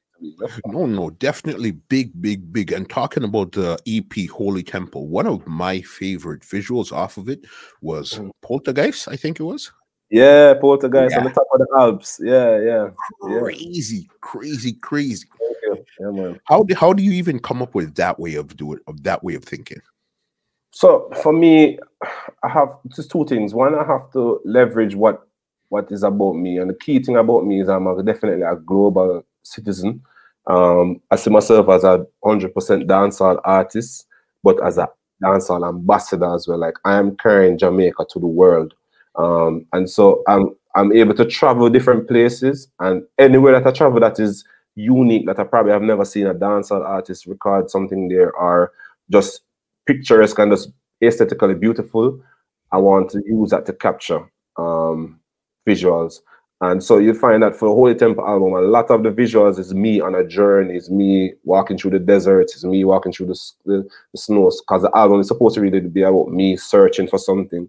And I was blessed enough where Benjamin he saw the vision and he kept coming everywhere. I asked him to go. So if I say Alps, him say, yo, I'm ready, and him dead, and him bring the drone, and we do this amazing shot on top of the Alps. If I say Lime Key, him fly come to Jamaica, and we shoot it out of Lime Key. And then the album have two sides, right? It have the spirituality, and it also have the romance or the love side of it, which is a personal thing with me and my partner, my wife. So basically, we wanted to capture that in the whole process as well, where the only other person that you see outside of me is my significant other in some of the love records, you know.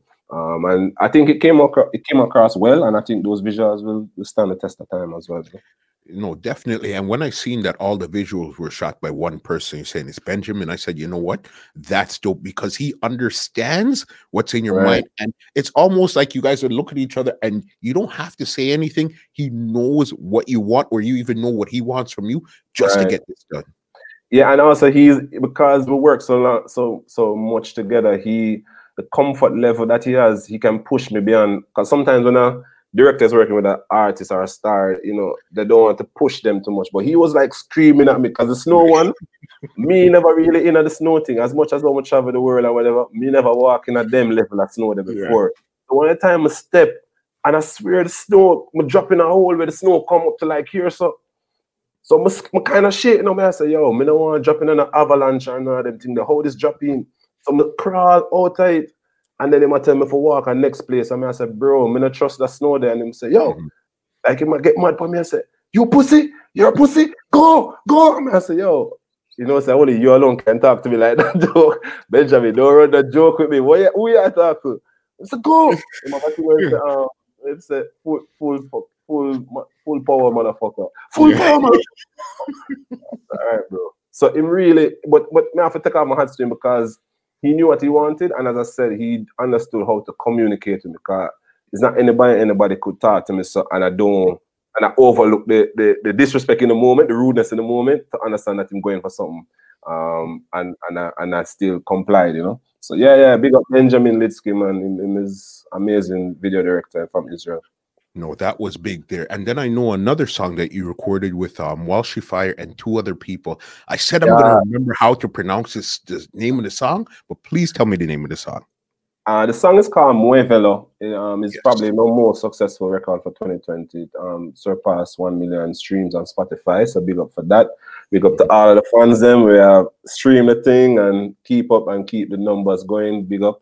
Big up to Walshy though, because Walshy is part of Major Lazer, but he also does a lot of other stuff. He's super busy, super talented.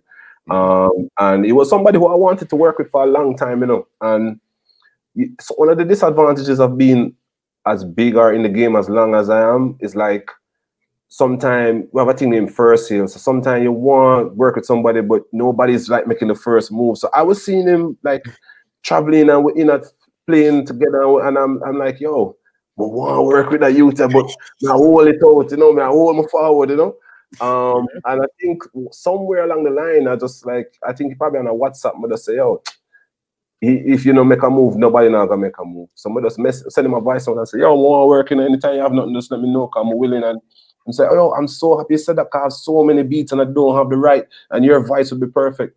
So I did a few records with him, with third-party producers or him and somebody else. And Muévelo was one of the earlier ones, and you know, Tribal Kush came on as the person, so I think did the beat, and DJ Moyes as the producer and the record label. It's just more powerful when you have so many different people that are passionate about working together. So yeah, the record really did well, and it continues to grow. And for my new album that I'm working on now, we're definitely gonna have some more of that flavor on the project, you know. Yeah. Definitely. And I know another one because it seems like you're heavy in the European dance Yeah. hall type of scene, which Yeah. another one that you had put out was They Can't Do It Like We Do. Yeah, Like We Do. That one is pretty recent. Like We Do came out like around October, but it's really doing well for since it came out. Yeah, because Like We Do now is a similar vibe, but it's a Belgium family now. That is DJ Septic and James Fire. And it's funny enough because I had done like a dub plate for one of them, and the Virgin took the dub plate and build a beat, or him chop up some of the vocals and build a beat around the dub plate vocal. And then him send it to me and say, yo, this is what I'm gonna do. What do you think about it? I'm gonna say, yeah, it sounds cool, but if you want, just send the beat and we'll do something. And him send the beat, and that's what I did. And the thing with me is that, like, as I said, creativity just coming out. So every time I get a beat, like I have a lot of beats now I'm writing to, and I guarantee you, probably by the week, by 7 days, by January 7th, I probably surpassed 20 records for the year. I have a time when I just in a zone and I record a lot, and then I have a time when I just kind of focus on some other stuff that I'm doing, So now I'm definitely in a zone, and Like We Do was one of those songs that came out in the zone, Definitely. And I know right now, heading into 2021, it was your big song that you're promoting right now is Loyalty. All right. Yeah, Loyalty. Yeah, Loyalty is and Loyalty is also another full circle record because the producer of it is the same person, Stephen Gray, who did TOK's first song ever, that first manager from 1996. It so happened that when I moved to the mountains and started my label, there was another. Where I live in the mountains, it's just like 3 houses or 4 houses in the middle of nowhere. Like it's like coffee heaven, but not a lot of houses there. And there was a house that was for sale next door, and then he bought it randomly. So, this Virgin, who is my manager from 20 years ago, now ended up just being my neighbor.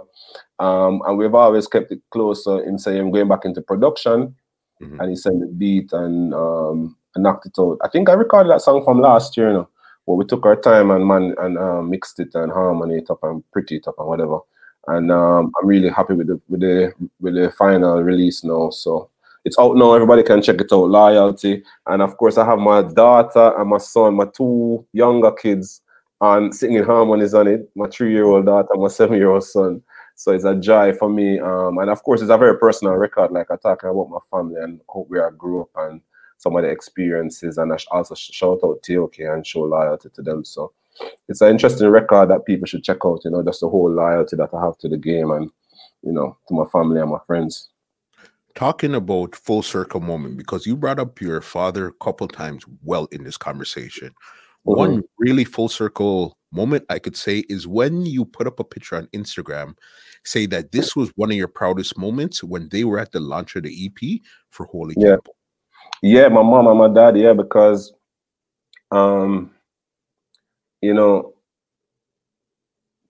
you reach, it's like for me, there's sometimes a deeper joy than just doing something. It's really what it means, the significance of it. And Holy Temple is significant to me because it is my first solo album. And I just want to share this story. You see, when the group split up, instantly I was getting calls to come on tour.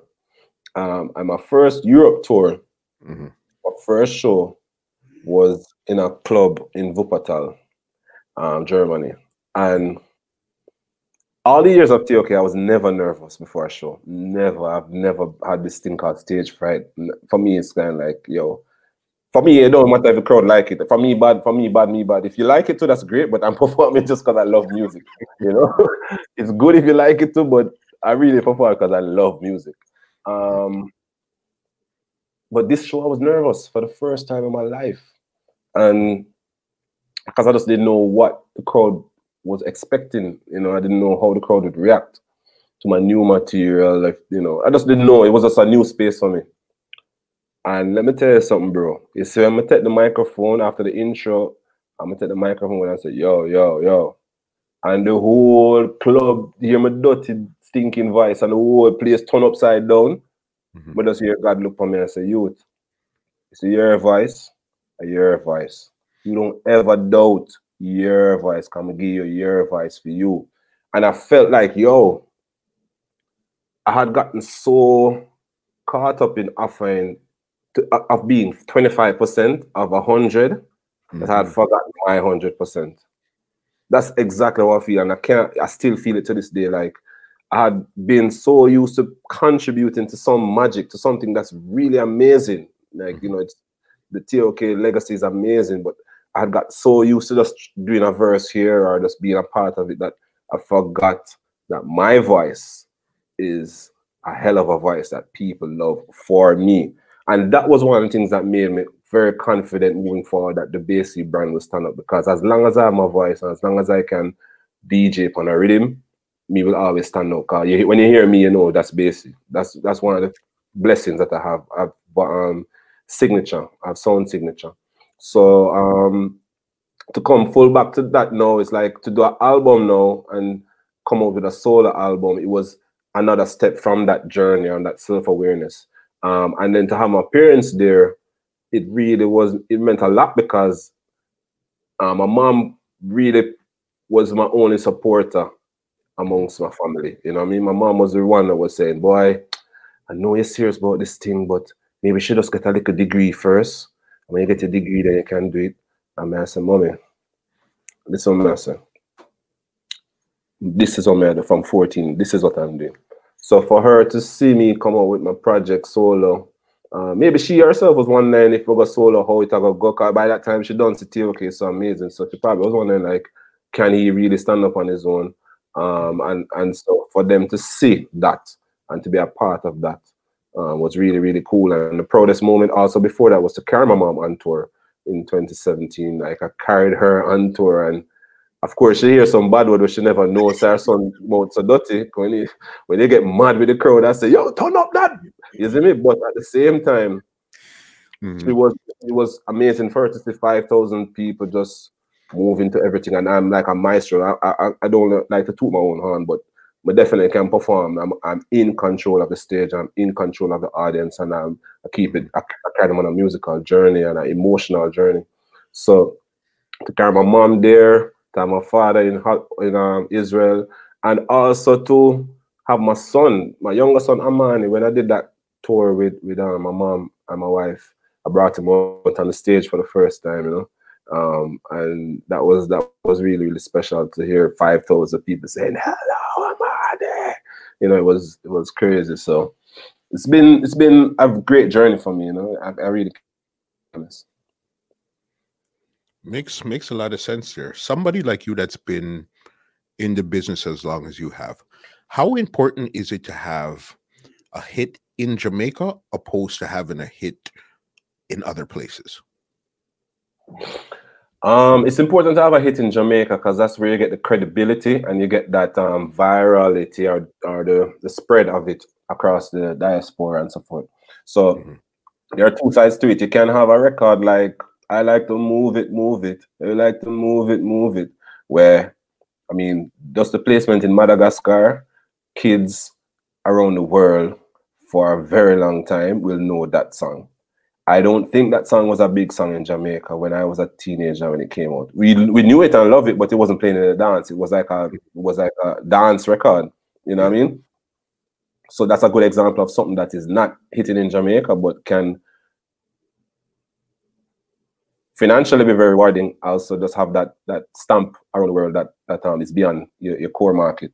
But at the same time, having a record in the dancehall in the Jamaica scene gives you a credibility that no matter how big a record is around the world, if you don't get that stamp of approval, it's not the same, you know, because instantly once you get a hit in Jamaica, first of all, the Caribbean is really like a ripple. So once you get a hit in Jamaica, guaranteed down the islands, you're going to get called for shows, you're going to hear a song on the radio, people going to call you for drops. So it spill over. Also the diaspora. So once you have a big hit in Jamaica, the guaranteed New York, Toronto, London, and some other places now, like, you know, some other Edmonton and Birmingham and, you know what I mean, all about the tri-state area, your record will take off. And that normally leads to ability to crossover.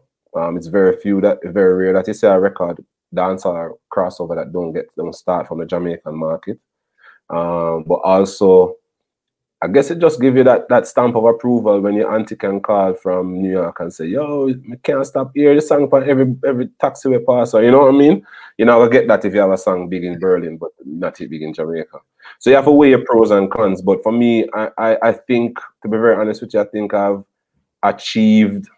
have nothing to prove to get another big dancehall hit. I think I will get more, but I'm not putting the pressure on myself to do it because dancehall knows that what we have done, the history is already there. We have already done so much. Sometimes dancehall looking for you to carry the flag further.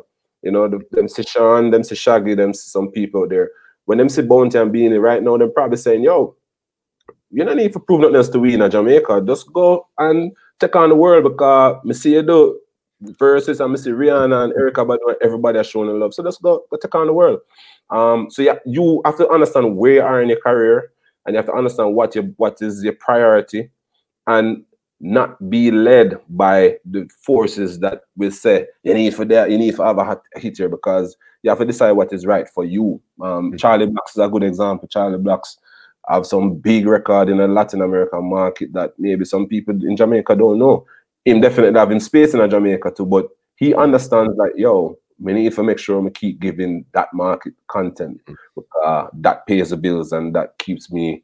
That's why I'm get a song with Justin Bieber, you know what I mean? That's why I'm get whatever remix or whatever, you know what I mean? So yeah, you have to balance it out. You have to know what you're doing. Makes sense. Got two last questions before I get you out of here. This one here goes back to Bomb Rush Records. Yeah. There was only, from my memory, it could be wrong, I only remember you producing one song with Vybz Kartel. That's with him and Da Vinci, Middle Day. Yeah, right. We are kill them, right? Yeah, yeah. How did that even come around? Well, from before, from when Kartel entered the game, I did always show him some rating because just from the Portmore affiliation where in the Cactus days when we were going to Cactus, Iwayne was out there building him, you know, trying to get his name out there. A lot of Portmore artists, Kartel them was out there too. And it was always this pride that we have to say we are Portmore because there used to be this thing called Border Clash back in the day where Kingston artists clash with Portmore artists. So we always had this pride. So for me, I was kind of like a person with boss out there, and just every time I see him, I just was amazed by him content. So I was always bigging him up and say, yo, Portmore and Ray. Then we did a freestyle together. You may see this video that it's a very popular, it always got viral every now and again. But way back in the day, him, myself, and a few others have this video of us freestyling. And I think in that time you can see the joy that we had a lot of respect for each other. Kind of beat off the wall with me a DJ and you know what I mean, and him a kill lyrics and Mr. Pepper and everybody, you know. So there was that respect. And then of course we kept on crossing paths for different reasons. A lot of overseas actually, because he was on a lot of those crossover Hot 97 shows and so forth. But when the war started with him and Vada now, everybody was taking a side. And we never really taken a side in any war. So we did cool with both sides, like cool with Alliance, because we're on Killer Cool. And we don't have no problem with Portmore brother Bill Timona Empire. So the link was there, but from years before when he just came out, he had said to me that he want to produce something for him. Like I did talk to him and him say, yo, anytime you're ready, let's link me, man. So we already have that understanding that something could be done. But when in the middle of the war now, when they build this beat, and the beat, it just sound like war. We call the rhythm War Trumpet. So I'm going to say, yo, man, I'm going to link him, I'm going to circle him. And what was interesting, he's such a witty person that before that, he had just come out with Vibes Rum. And yes, we had placed it, we had a video called Supermodel. And we had placed his alcohol in the video, like drinking it and something crazy with it. And I don't even remember that when me go link, it's not like we do it for him to be strategic. It was just like we are support our brother, we have a drink, we can put any other buckle, why not use his one? So when we go link him for voice now, he said, BSC, I like the promotion, you know. I'm say, we do.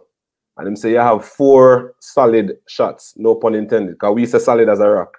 So him say I see 4 solid shots, no pun intended, in the video really. And that's what I say, yo, you know, say this youth is very entertaining with his way he's a wordsmith, and his, you know, poetic way of doing stuff.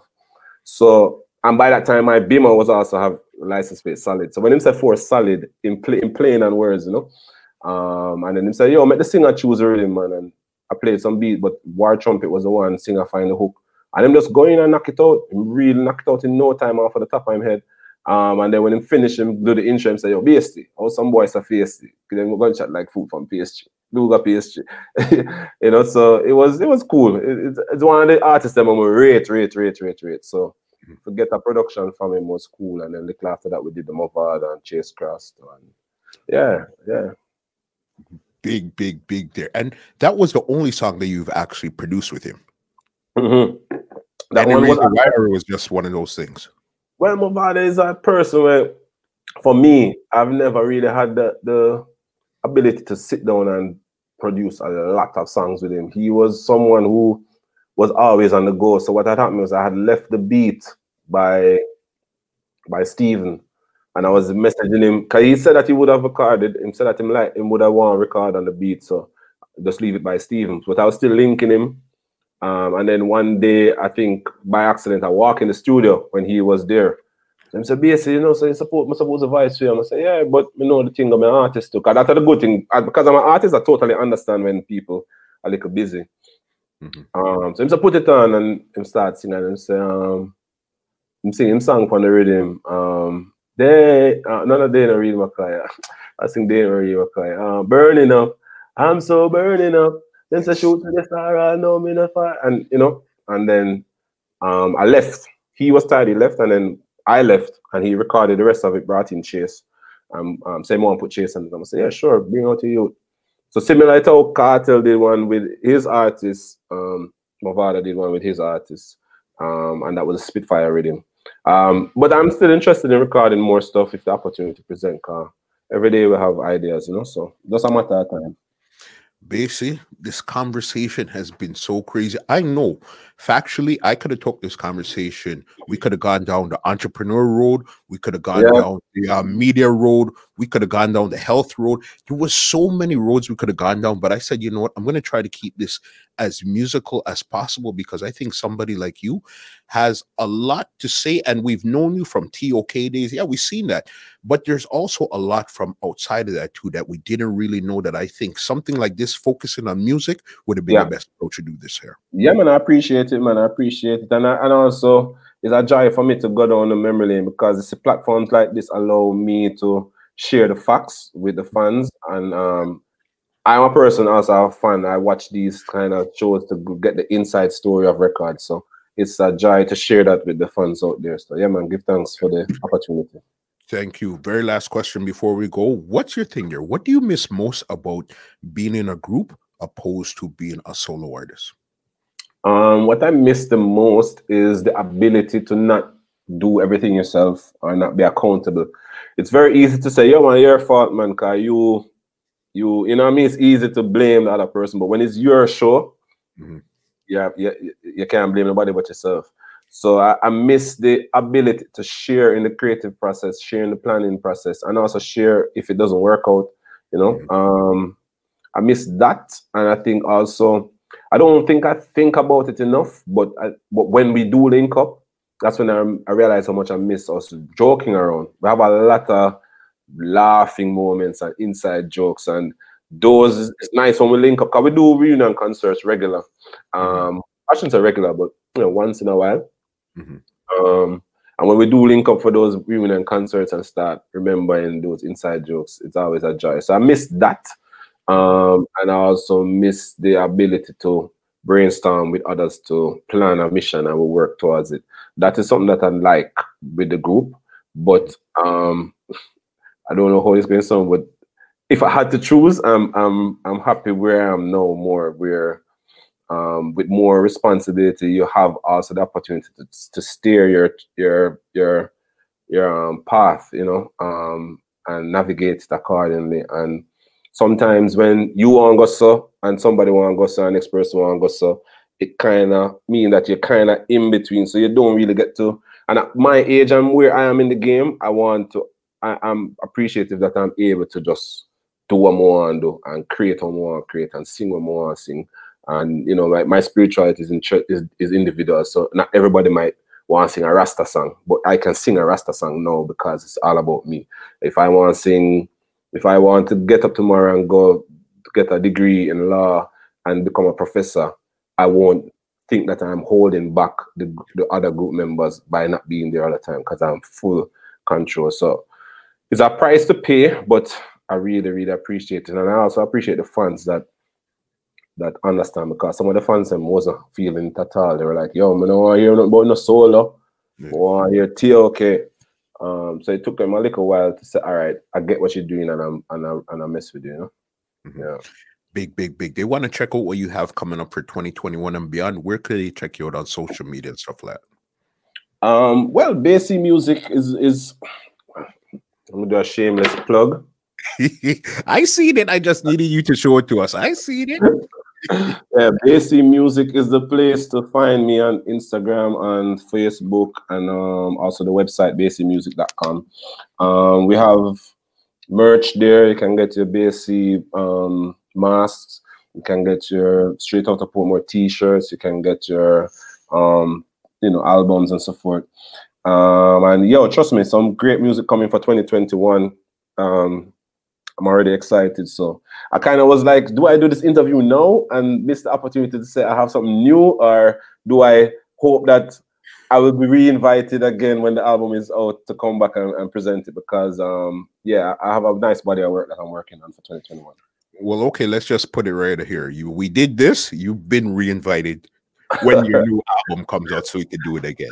I appreciate that. Definitely. Get us out of here with an old school Basie medley.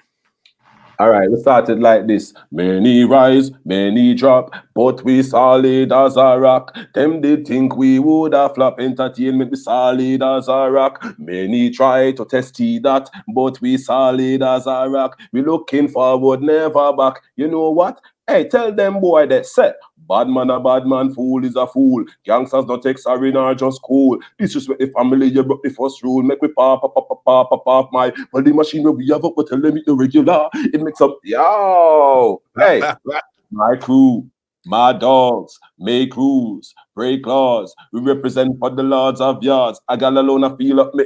Hold on, enough boy I pose like a shatter. And nothing hide when the eagle them fly. Whoa, whoa, whoa, never yet hear shatala. This is what it sounds like when the eagle. We have the fire up on the hip, 29 in a day. Them ready for all the Craigie T part that still, but you don't know the things that I want family.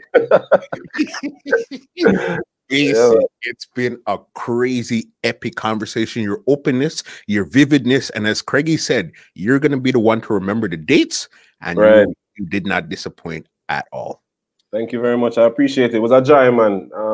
I'm more success for the 2021 with your platform and the other interviews, and I'm there. I'm subscribed. I'm watching. Big up. Thank you 1000%. Let me give you an outro and get you out of here because this was epic. Well, ladies and gentlemen, this is Muscle, and this has been another Two Line Music Hut's Entertainment Report podcast, and we are out. This podcast is brought to you by www.twolinedmusichut.com.